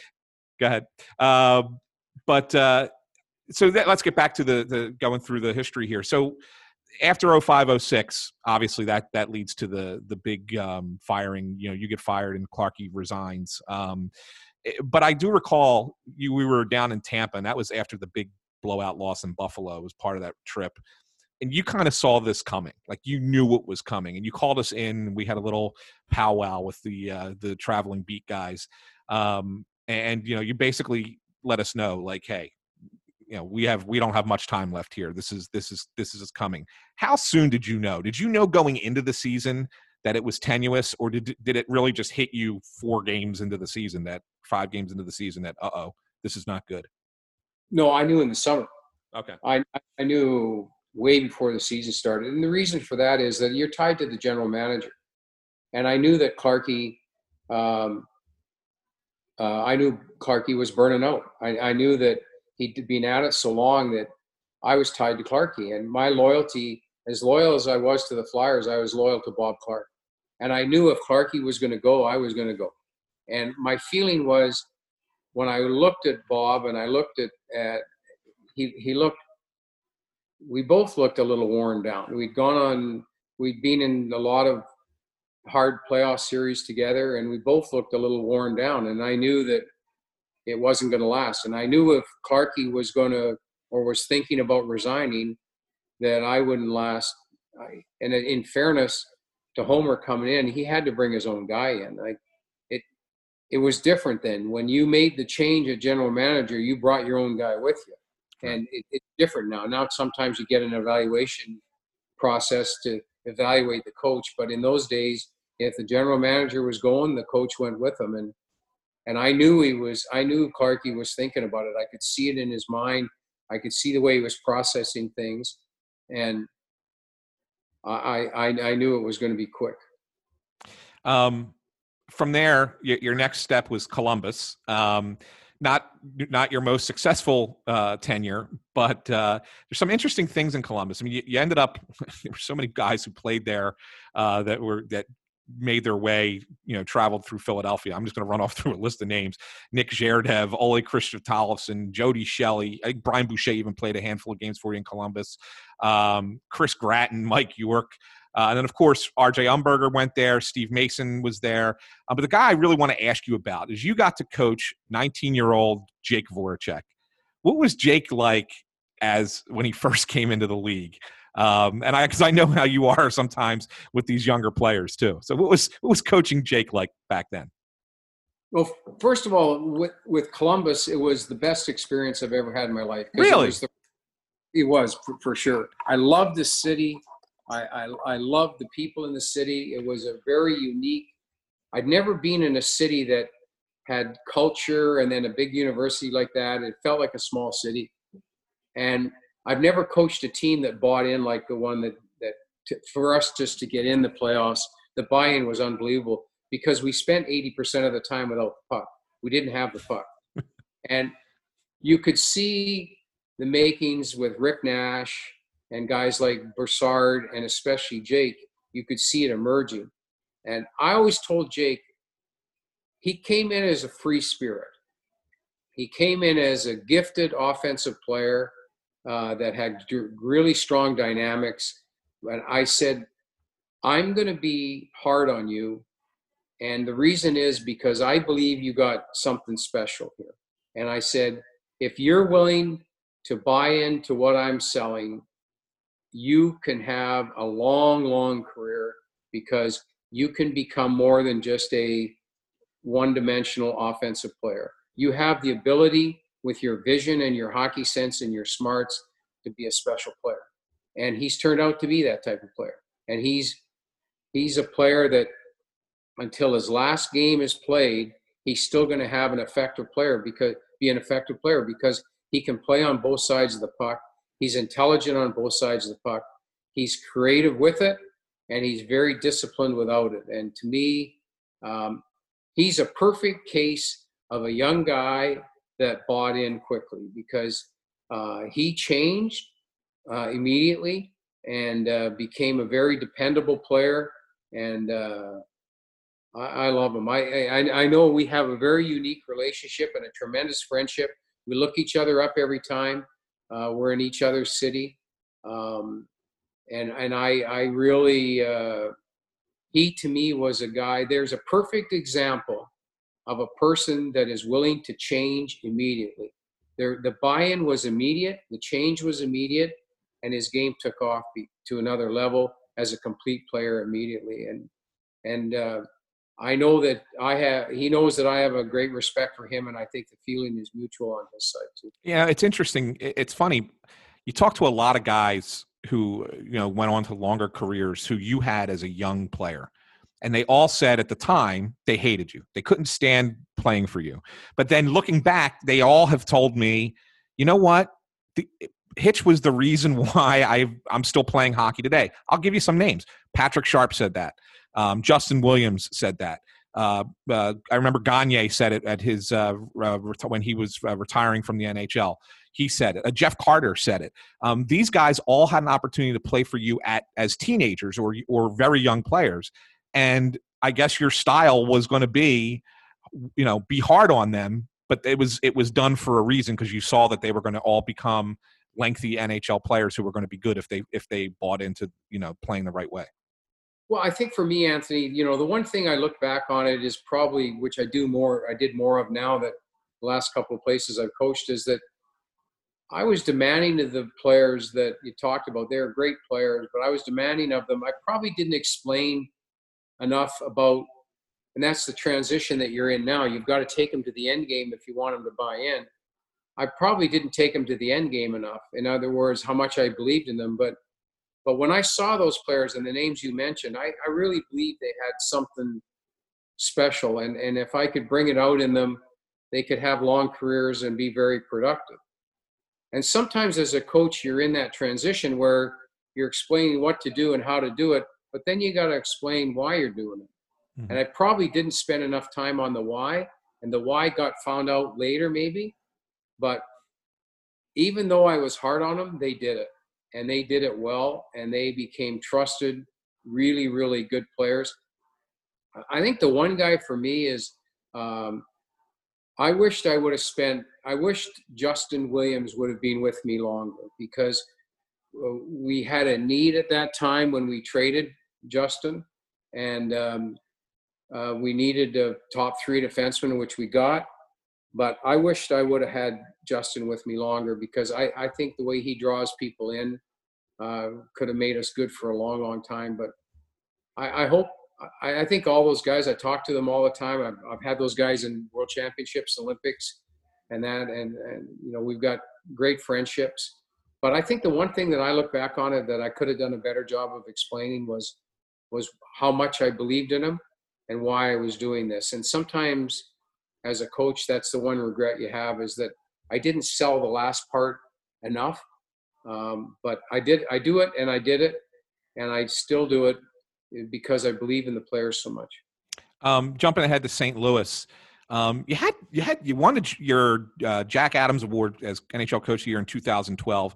You were coached there parts of 6 seasons. Were really successful with the Blues regular season. I mean, those teams were really good and just never seemed to be able to get over the hump. I think you went twice past the first round, 3 times lost in the first round. I guess 16 was the year you went to the conference final, lost to San Jose. Brian Elliott, who's with the Flyers now, was one of your goaltenders while you were there. Can you talk a little bit about the time in St. Louis and what was the last bit that was missing? Because a lot of those guys that you coached and were part of the team that won the Stanley Cup with Chief last year. Yeah, and I think there were 17 or 18 guys left over. We had a great team. I think the thing we had was that we had the two elephants in the room in Los Angeles and Chicago, and it felt like it was back when I had Dallas, and there was Colorado and Detroit. It felt like you knew two teams were going to be disappointed because, the 2 years we lost to Chicago, they won the cup. The year we lost to Los Angeles, they won the cup. I felt like they were deeper in key positions than we were at that time. But that's the fine line. When you look at some of those series, we played as well as we could play. We played great hockey. The year that Los Angeles beat us out, we played them and we did a great job. We played really, really well. But Jonathan Quick was in goal, and then Crawford was in goal, and you end up with a lot of different things. But we were in the race. But I think the team that you see now, a lot of coaches impacted the team that Craig's got now, and that is that you're seeing the maturity of a lot of those players, how long it takes. Because I had a lot of those players when they were really, really young, and they grew together as a group, and now you're seeing it augment itself. But don't dismiss the fact that Doug made some great adds. The addition of O'Reilly, the addition of Schenn, those are major impact players that really have impacted that team in a very positive way.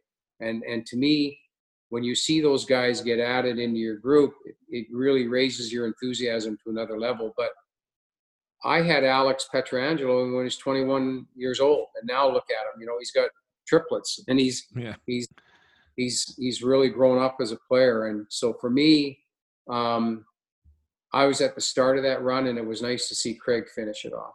Yeah. Now you had said, and this is why I want to get into this, a couple more questions with you, Hitch, and we'll wrap it up.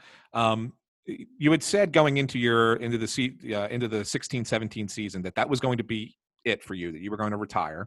You didn't get a chance to finish that season in St. Louis. You were let go in the beginning of February. But then you came back and you spent 1 year in Dallas, where current Flyer Tyler Pitlick played for you. But you retired at the end of that season. But then you came back again to help out Edmonton for a year. It was kind of a tumultuous year with Edmonton. Are you done? Are you really retired now, or would you give it another go? Well, Anthony, you know what I found over time? I'm going to miss coaching every day.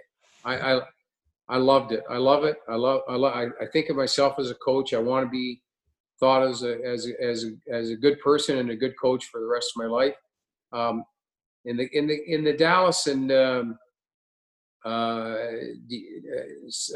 Edmonton teams, I was asked to go in and help, and so I did. And I don't want to apply for a job, and I don't think there's going to be a day goes by that I don't think I can coach. But after a while, you got to admit the grind gets to you, just like I'm sure it does you guys, the travel and everything. Mm-hmm. It's not the coaching. It's not the competition. I love it. I love the preparation. I love every aspect of it.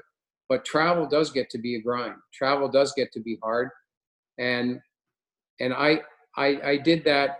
The last two places I went to were with my heart, and I'll do it again. And I went in there to help friends and people that I really respect, and I'd do it again in a heartbeat. But I also know that there's part of me now that thinks heart-wise I want to go, but head-wise, man, the grind, it gets hard after a while. People don't realize you're taking 100 flights a day or a year. There's days you wake up as you get going in this league. There's days you wake up, you got to open the door to look at what your room number is. Like you can't remember where you woke up. You can't remember what city you're in. There's a lot of things that go on that end up catching up to you. So to me, my heart would say I'd do it in a heartbeat, but my head says, don't touch it. The final question. I know how much being able to represent Canada has meant to you in your career. You were given the Order of Hockey in Canada award it was announced at the end of this. I guess it was in December, right? That they announced that. You've got gold medals with the Olympics as an associate coach. I think was what 02, 10, and 14 were your 3 golds there. You've coached at World Championships. You were coached with the '88 World Junior team. How much does that really mean to you? Being that Canada is, hockey is Canada, and that you get that kind of honor from Hockey Canada for your career. You know what? The honor is terrific, but for me, more than anything, those 3 teams that won the gold medals and the junior gold medal and everything, I think the coming together of those groups is what I'll never forget. All 3 groups had adversity, especially the one in 02. We were so banged up. Guys like Yzerman and Lemieux were on their last legs. And to see that group to come together, and then to me, the 14 team was just augmented from what happened in 2010. The group that came together in 2010 and met the challenge really just fed into the 14 group. I knew after 2 games in Sochi that we were going to win the gold medal in 14, but in 2010 it was up for grabs. A lot of good teams. I think the thing I'm proudest of is that we brought a lot of talented guys together and they played as one. And that's a very big challenge. And I was part of that staff that brought it together. So I'm proud of that. But you know what I'm proud is that I was able to do something in my life that I loved and I learned from my dad for a living. And I'm forever grateful for that. When I look back on things, I'm so grateful for getting a chance to coach for a living. The 2 regrets I have, Philadelphia is one of them. That team in Philadelphia before the lockout, we deserved to win it all. And we were that good, we were that strong, and there was nobody close to us. So I feel for those players, and I know that's competition.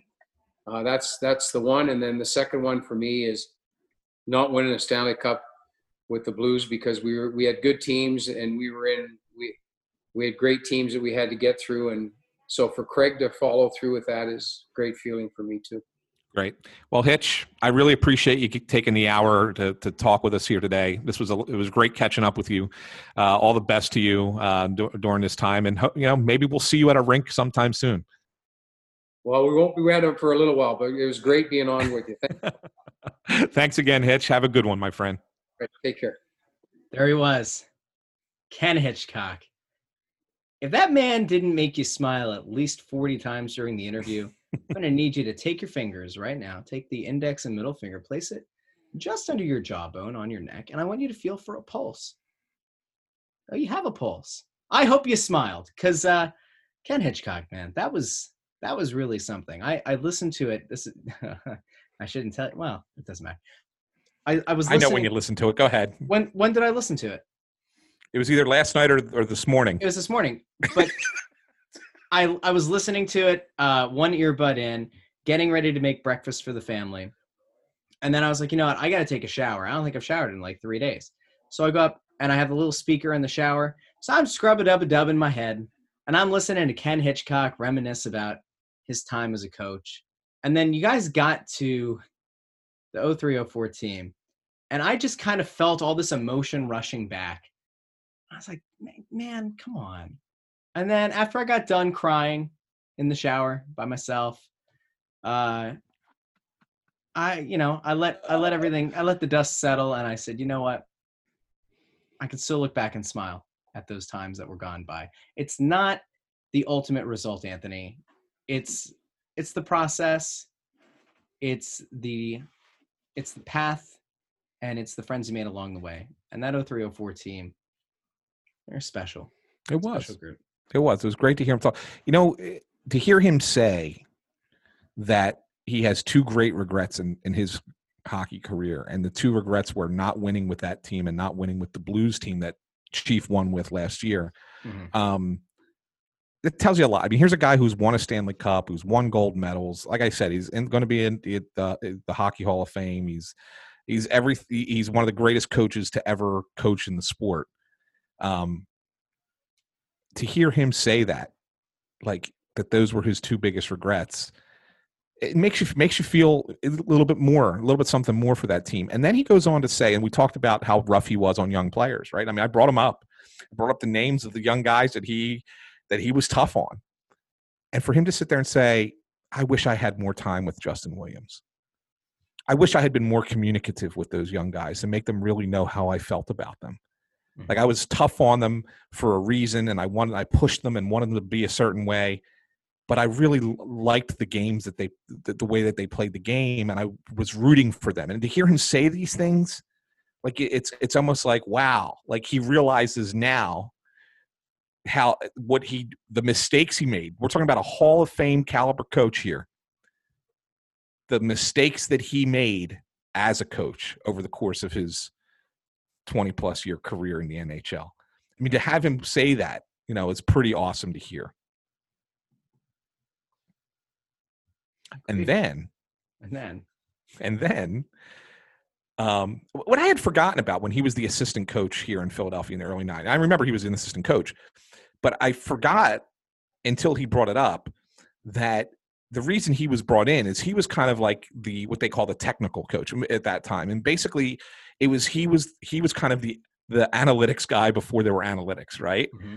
So like that was all his job was to, look at things like that, look at chances, look at, whatever, and find areas of the game that they needed to do well in. So when he mentioned that, it kind of put a thought into my head, because I wasn't going to ask the question, but I put a thought into my head. Let me ask Kitch about analytics. And what'd you think about him talking about using the university? I thought the idea of like having the universities put together the analytics report was interesting. Right. And cool. Think about what year that was. It was in the 90s. That was in the 90s. And so he had it in Dallas, used it to win a Stanley Cup, and then brought it to Philadelphia, where he had a team that should have won the Stanley Cup. Yep. So it's pretty fascinating. And then he tells you what the most important parts of the game are. Mm-hmm. He said, we would sit there and say, okay, when you do this, you win the game 90% of the time. Well, let's do that all the time. When you lose the puck, this is the best way to get it back, or the easiest way to get it back. Yeah. So it's funny. I mean, how many times have we had the analytics conversation with coaches and executives on the show, and the same feedback has come back practically every time, which is there are useful analytics, and then there are many that have gone absolutely overboard. Again, if you want to pray at the altar of super micro advanced stats because you think that that's the best way to analyze hockey, you can do that, and you can have fun. You can have a ball. I do like, and I think this is something I heard. It was on the Right Cirque Sanchez. It was Spike Eskin and Mike Levin. They had once said, I think it was Spike said, the only way that you should be able to have a conversation about an advanced stat is if you can explain what it is and how it's calculated. Otherwise, you don't get to make the argument. And what I think we find a lot of times on Twitter, especially as the season is roaring on, and there's a general consensus that's been come to about a player or about a player's impact, is somebody decides to go and try to put together a model to be the contrarian. And when you put things together, and quite honestly, it takes a bit of finagling of numbers and reading the formula and trying to put it all together. If you're just scrolling through on Twitter and you see a fancy graph with some really nice looking imagery, and you go, well, somebody put a lot of time into that, they must be right. It can be misleading. I mean, you can use math in any way, for the most part, to try to craft your own narrative or your own counter examples, your own counter anecdotes or whatever. I thought what Hitch said in the interview was really poignant, which is, advanced analytics in a way can make a player who doesn't do much look like a positive. Mm-hmm. And I think a lot of times when you scour Twitter, especially Flyers Twitter, and even when I think back to like right before the season was paused, and I think it's kind of funny. There is a growing group of people who have like the Church of Hague, right? And there are so many people that from an advanced stat community say, well, Hague sucks and he's useless. And then there are people who are traditional hockey fans who also don't think he's very good. But then you kind of look at it and you go, all right, well, for what he is as a 6th or 7th defenseman, like he's solid, he's fine. And like ultimately, the pairings with him haven't been absolute garbage, and he's not that expensive. So, and he's Well, also and- not being played in a prominent role. He's not being played as a top 4 defenseman. So you kind of make it work, right? Well, Hitch also said, and he said the converse is true as well. It maybe makes people who do what the coach is asking them to do not look as good. Sure. So Because if you're being employed in a certain system or something that might be out of the player's comfort zone or something that doesn't, pop the stats, pop off the page the way that somebody who you might think has a higher upside or is a more dynamic player, whatever, makes them look bad. Fine. Again, like there's the human element. There's the part that we can analyze, in terms of how it appears the game is being executed, which, by the way, I think, you pointed out really, really well that Hitch used to bring the media in to show them the system and say, this is how we want to play. This is what we are looking for. That's a really useful thing. And by the way, I don't think AV did it this year. I know that there were a couple of times that you and I were working our other jobs, and he had some of the media in his office to chat. I don't think it was like a chalk talk. no. I can tell you that like last year I did the Philadelphia Union media game, and Jim Curtin, the head coach, brought the media in and did a whole thing about, this is the system we play. This is what we look for. And like, they also showed us like the way that they employ VR as a way to have players kind of reenact the game and kind of get to replay it visually with the VR headset and everything. Is really cool. But like, I know for a fact that some of the people who covered that team have no idea about concepts, and soccer is the thing I grew up playing. So I get tactics and all that. And I've read some of these people's work, and like, they clearly don't understand the systems, whatever. And it's the same thing with that's- hockey. and that's You're gonna fine. find the same thing with hockey. But like, it was done in a way that it's not meant to make those people feel bad that they don't understand or maybe didn't grow up learning tactics. But it does show them like, hey, these are the things that you should look for, almost as kind of like a friendly suggestion. And I almost wish that were a thing, with the Flyers, maybe across the league. I don't know, because I think, it puts people in a tricky spot, because if you're analyzing the game and you don't know what the actual system or the systems that are being, put into place are, you could totally be misreading the game because you're looking for one thing, but the coach is actually requiring the player or telling the player you need to do Y. Mhm. So there's this like, it's almost like a cognitive dissonance, right? There's just this, you're never going to be able to give a player credit for something if you don't know what is actually being asked of them. You're just comparing it to what you think is the way that they should have played it, if that Correct. makes sense. Correct. Now that's why, I mean, it's a shame. That's why Hitch was, one of the last of a dying breed, in the sense that he felt it was important that we knew what they were doing. That way we could be smarter about the way we were writing about the game. And he's a teacher. I mean, he's, we didn't even get into, I wanted to, and I just, again, I told him we'd keep it to an hour, but like, he's a Civil War historian.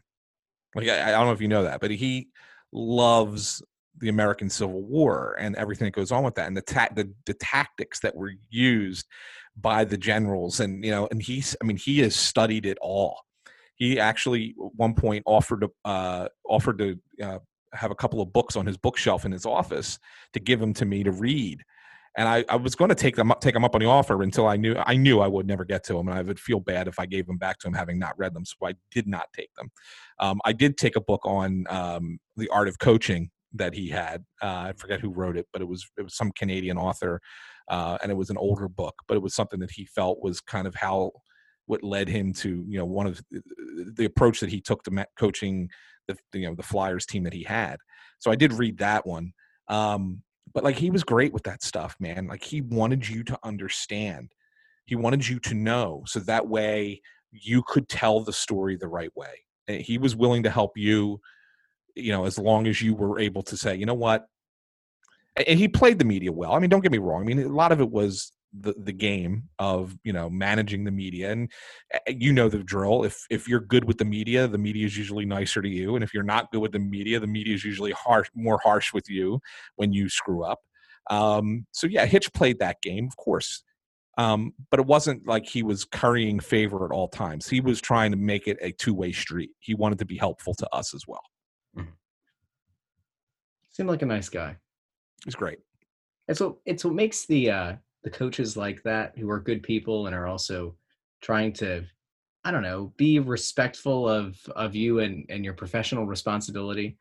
It makes that stand in stark contrast to some of the other kinds of coaches that we've seen that may or may not have coached in town before. And yeah. So Anyway. Yeah. Hey, Russ, I hear we got a couple of 5-star reviews. My friend, we actually got 2 new 5-star reviews. And we, listen, there's nothing that makes Anthony Sanfilippo smile quite like a 5-star review. Well, like I mentioned before, a nice little brisk iced tea in the press box kind of makes the man smile. Sometimes a nice Philly soft pretzel, a little bit of mustard, if I remember correctly. Also Spicy makes brown. Spicy brown makes the man smile. But no, in all seriousness, what does he love the most? He loves those 5-star reviews, so keep them coming. One over here on Facebook that I'm trying to pull. It was actually the one that I think I alluded to in our last episode. It ended up going up live here. Devin Snyder, 5 stars. This show is the best Flyers podcast. Very legit info. No BS here. Keep up the good work, boys. Thanks, Devin. I mean, how do you like that? That's about as on point as it gets, right? It's succinct and to the point, but it's accurate. Yeah. I mean, that's what we go for. That's what we shoot for, right? We want to be, no BS. We want to be honest. We don't want to. Succinct. It's a great word. I think we've now used the word succinct 3 times in the show. So today's show is brought to you by the word succinct. And then also we've got another 5-star review came in middle of last week. And this one's by Sour Patch Kids Belieber, smiley face. Don't know how you make that your name, but by all means, thank you. Good information, 5 stars. Good show overall. The hosts have a good time connecting to us, the fans. They also provide solid content to what is going on with the Flyers from the past, present, and future. So thank you, Sour Patch Kids Belieber. Smiley face. I have to think that was a name that they came up with a few years ago. Maybe. It's kind of like when you're like, soccer kid, 11378, And then like you become an adult and you're like, oh, I guess I should probably change my email for being soccer kid. I don't know, maybe the person, listen, hold on, wait. Anthony, you like Sour Patch Kids. I do. They're not my favorite, but I do like them. Are you a believer? Did you leave this review, Anthony? No. Are you out here trying to pad our stats? No, but I'll tell you, I used to have, it's funny when you talk about that, the old email name and whatever. So when I first got email, I was with Earthlink. Remember Earthlink? Do you remember Earthlink? I do. I had Earthlink. Okay. So I had Earthlink. And we had gone out, I was, in my 20s, and we had gone out for a Quizzo night. And we were at this bar that doesn't even exist anymore down in South Philly.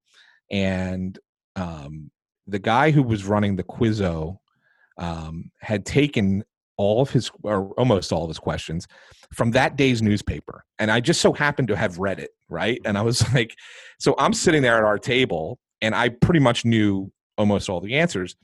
And so we were through 3 rounds of a 4-round Quizzo, and we were in first place and with an almost perfect score. And so the guy announces it and says we're in first place. And he's waiting like 10 minutes before he starts the final round. So he announces we're in first, and this drunk guy gets up, shaggy white beard, a little bit of long silver hair, staggers over, smells like a Budweiser, slams his hands on the table and goes, "Are you guys cheating?" And the other people that are there with me are like, no, not at all. He's like, they're pointing to me. Like, he knows all the answers. He knows every answer. And he leans in, and I could smell the beer even more. And he's right in my face. He goes, "Who do you think you are, the freaking boy genius?" So my email address from that point forward was boygenius37@earthlink.net. And I kept the boy genius for a very long time that I was no longer a boy, but I kept it well into my 30s that I was still the boy genius. So, I'm a real boy. Taking a drag of a Marlboro. Great. Yeah. I can't believe that you didn't bring this up, and I waited the whole show to see if you were going to make mention of it. But you're not wearing a Flyer shirt tonight for the first time ever? No. It's May 19th. 46 years. There it is. 46. Well, I didn't know. People don't know necessarily that we're recording tonight. Obviously, so this was announced that this was going to be released yesterday, this podcast. Mhm. Then you put a tweet out that it was coming out this morning, Mhm. and now then you had to put another. No, I put a tweet out this morning that said it was going to be out today. Yeah, Tonight. yeah, but yesterday it was coming out today, Whatever. so it kept getting delayed. So anyway, So I we're didn't want recording anybody it. yeah. We're recording it. It feels like forever ago, doesn't it? 1974. The year I was born. Let me tell you about what the world was like in 1974, Anthony. I remember being a young man in 1974, and that's not true. It's not true. No, I do know that I was, 4 months old, and that when they won the Stanley Cup, I was asleep in my crib, and that my father jumped up so high and he hit the ceiling. And my dad's tall, and when the Flyers won, and it hit the floor, and it woke me up, and my mother got really pissed off. that because she had just put me down for a nap, but my dad didn't care. They had just won the Stanley Cup, and so they were celebrating. And I was crying in my cribs upstairs when it happened. We're gonna play 1974 trivia really quick. Are you ready? Oh boy. Okay. Let's I don't see how remember much- the year, so Let's see how much you outside know my about. purview. Let's see how Okay. much you know about your birth year. Okay. Are you ready? Go ahead. Who was the president in 1974? Well, two different presidents in Yes. 74. First one, It was Richard Nixon, who had to resign because of Watergate, who took over for Nixon. Gerald Ford, the only president not officially elected. Well done. All right. Top song that year. Oh, Jesus. Top song that year was the song "The Way We Were" by this female artist.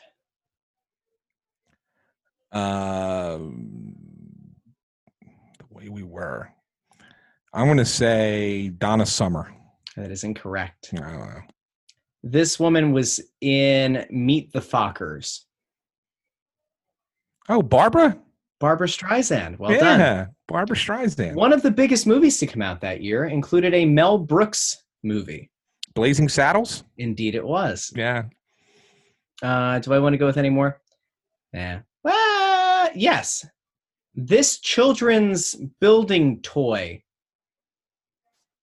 was introduced in 1974. It's not Legos. It's not Lego. No. Oh, I'm sorry. Hold on. I went the wrong way. I was thinking Kinects.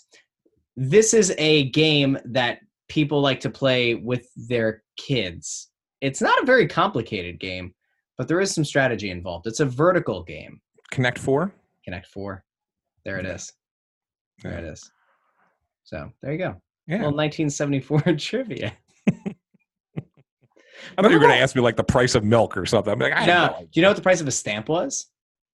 7 cents. Higher, 12. lower, 9. higher. 10 and a half. 10 cents. How about that? Come on, that's pretty good. Remember when we used to play Name That Flyer? Or Who's I That do Flyer? remember that. I think Yeah. we might have to bring that back next week. So Okay. if you're listening and you follow us on Twitter at @AntSanPhilly, at Joanne Broad, at Snow the Goalie, feel free to lend a hand with the Who's That Flyer. You can also send an email to snowthegoalie@gmail.com if you so choose and you want to give us some feedback on the show or if you have some thoughts. We did have somebody propose an idea. I forgot to bring this up to you last week about a potential series of episodes to run if we ever run out of guests, which, by the way, let's get this out of the way. Drum roll, please. I didn't have the soundboard queued up for this episode, or I would have actually played the drum roll thing that I have on the soundboard. Anyway, our guest on next week's episode, Anthony, Will be former Flyers captain, Dave Poulin. Flyers Hall of Famer. Yeah, Dave Poulin will be joining us next week. Dave Poulin. And then we also have one lined up for June 1st. Are we announcing that today too, or do you want? I don't think we should yet. I don't think we should. The one on June 1st, I think, is going to be very exciting. I think Dave Poulin's a really nice get. That's It's going to be awesome. what our second Flyers Hall of Famer Mhm. since the pandemic started, which I think is pretty impressive. Darn it. The one on June 1st is going to be, that's going to be one, ladies and gents. That's going to be a show you won't want to miss. You can start sending your guesses over our way now on Twitter and on Facebook, and we'll be happy to field those. And we'll we'll see how many people get it right. But I think that's going to be a show that a lot of people are going to really enjoy. I also think it's very fitting, Anthony. I don't want to give too many clues, but I think it's fitting that we're going to have this person on at this time of year. Oh, that's a good clue. That's a there? really good clue. See what I did? That's pretty good. That's Pretty a good. really good clue. Tip of the People cap. should be able to figure that out now. Tip of the cap to That's a good myself. clue. Can I- Yeah. Oh, I just pulled a muscle. Pat Yeah, myself good. on the back again. Good one. Anyway, this was a long episode. I think this is going to end up being another 2-ish hour episode. Yep. We gave everybody a break last week. We kept it kind of short on either end of the interview, but we had a lot to cover. And instead of hitting people with two episodes, we thought that, one big jam-packed episode. Based on the analytics of our listeners, I think it's safe to say that the folks stick around for these episodes. So listen, if you can, go over to Apple Podcasts, leave a 5-star review there. It helps us with our ranking across not just the United States, but some of the other countries that we've been Canada, Sweden, and Right. Australia. Yes. Yes. I want to hear from the people in Australia. I know this isn't a VPN thing, by the way, because I had somebody DM me saying, like, are you sure that there are people listening in these other countries? Yes, I'm positive. Apple Podcasts does not report based on VPN, so take that. Anyway, thanks for listening to another episode of Snow the Goalie, the only Flyers podcast, People's Podcast, Players Podcast, Pedialyte Podcast, Pampers Podcast, Prognosticators Podcast, Presidential Podcast, the Propcast, the Canooblecast, the Comcast. Yes. Oh, yes. And next week it'll be the Poolin Cast. There's another P. Poolcast. Pooley is his nickname. Poolycast? Poolycast. We'll come up with something for next week. Anyway, thanks for listening. Follow us on Twitter at AntSanPhilly, at JoyOnBroad, at Snow the Goalie. Read the stuff we do on crossingbroad.com and, of course, facebook.com/Snow the Goalie. For Anthony, I'm Russ. Talk to you next week.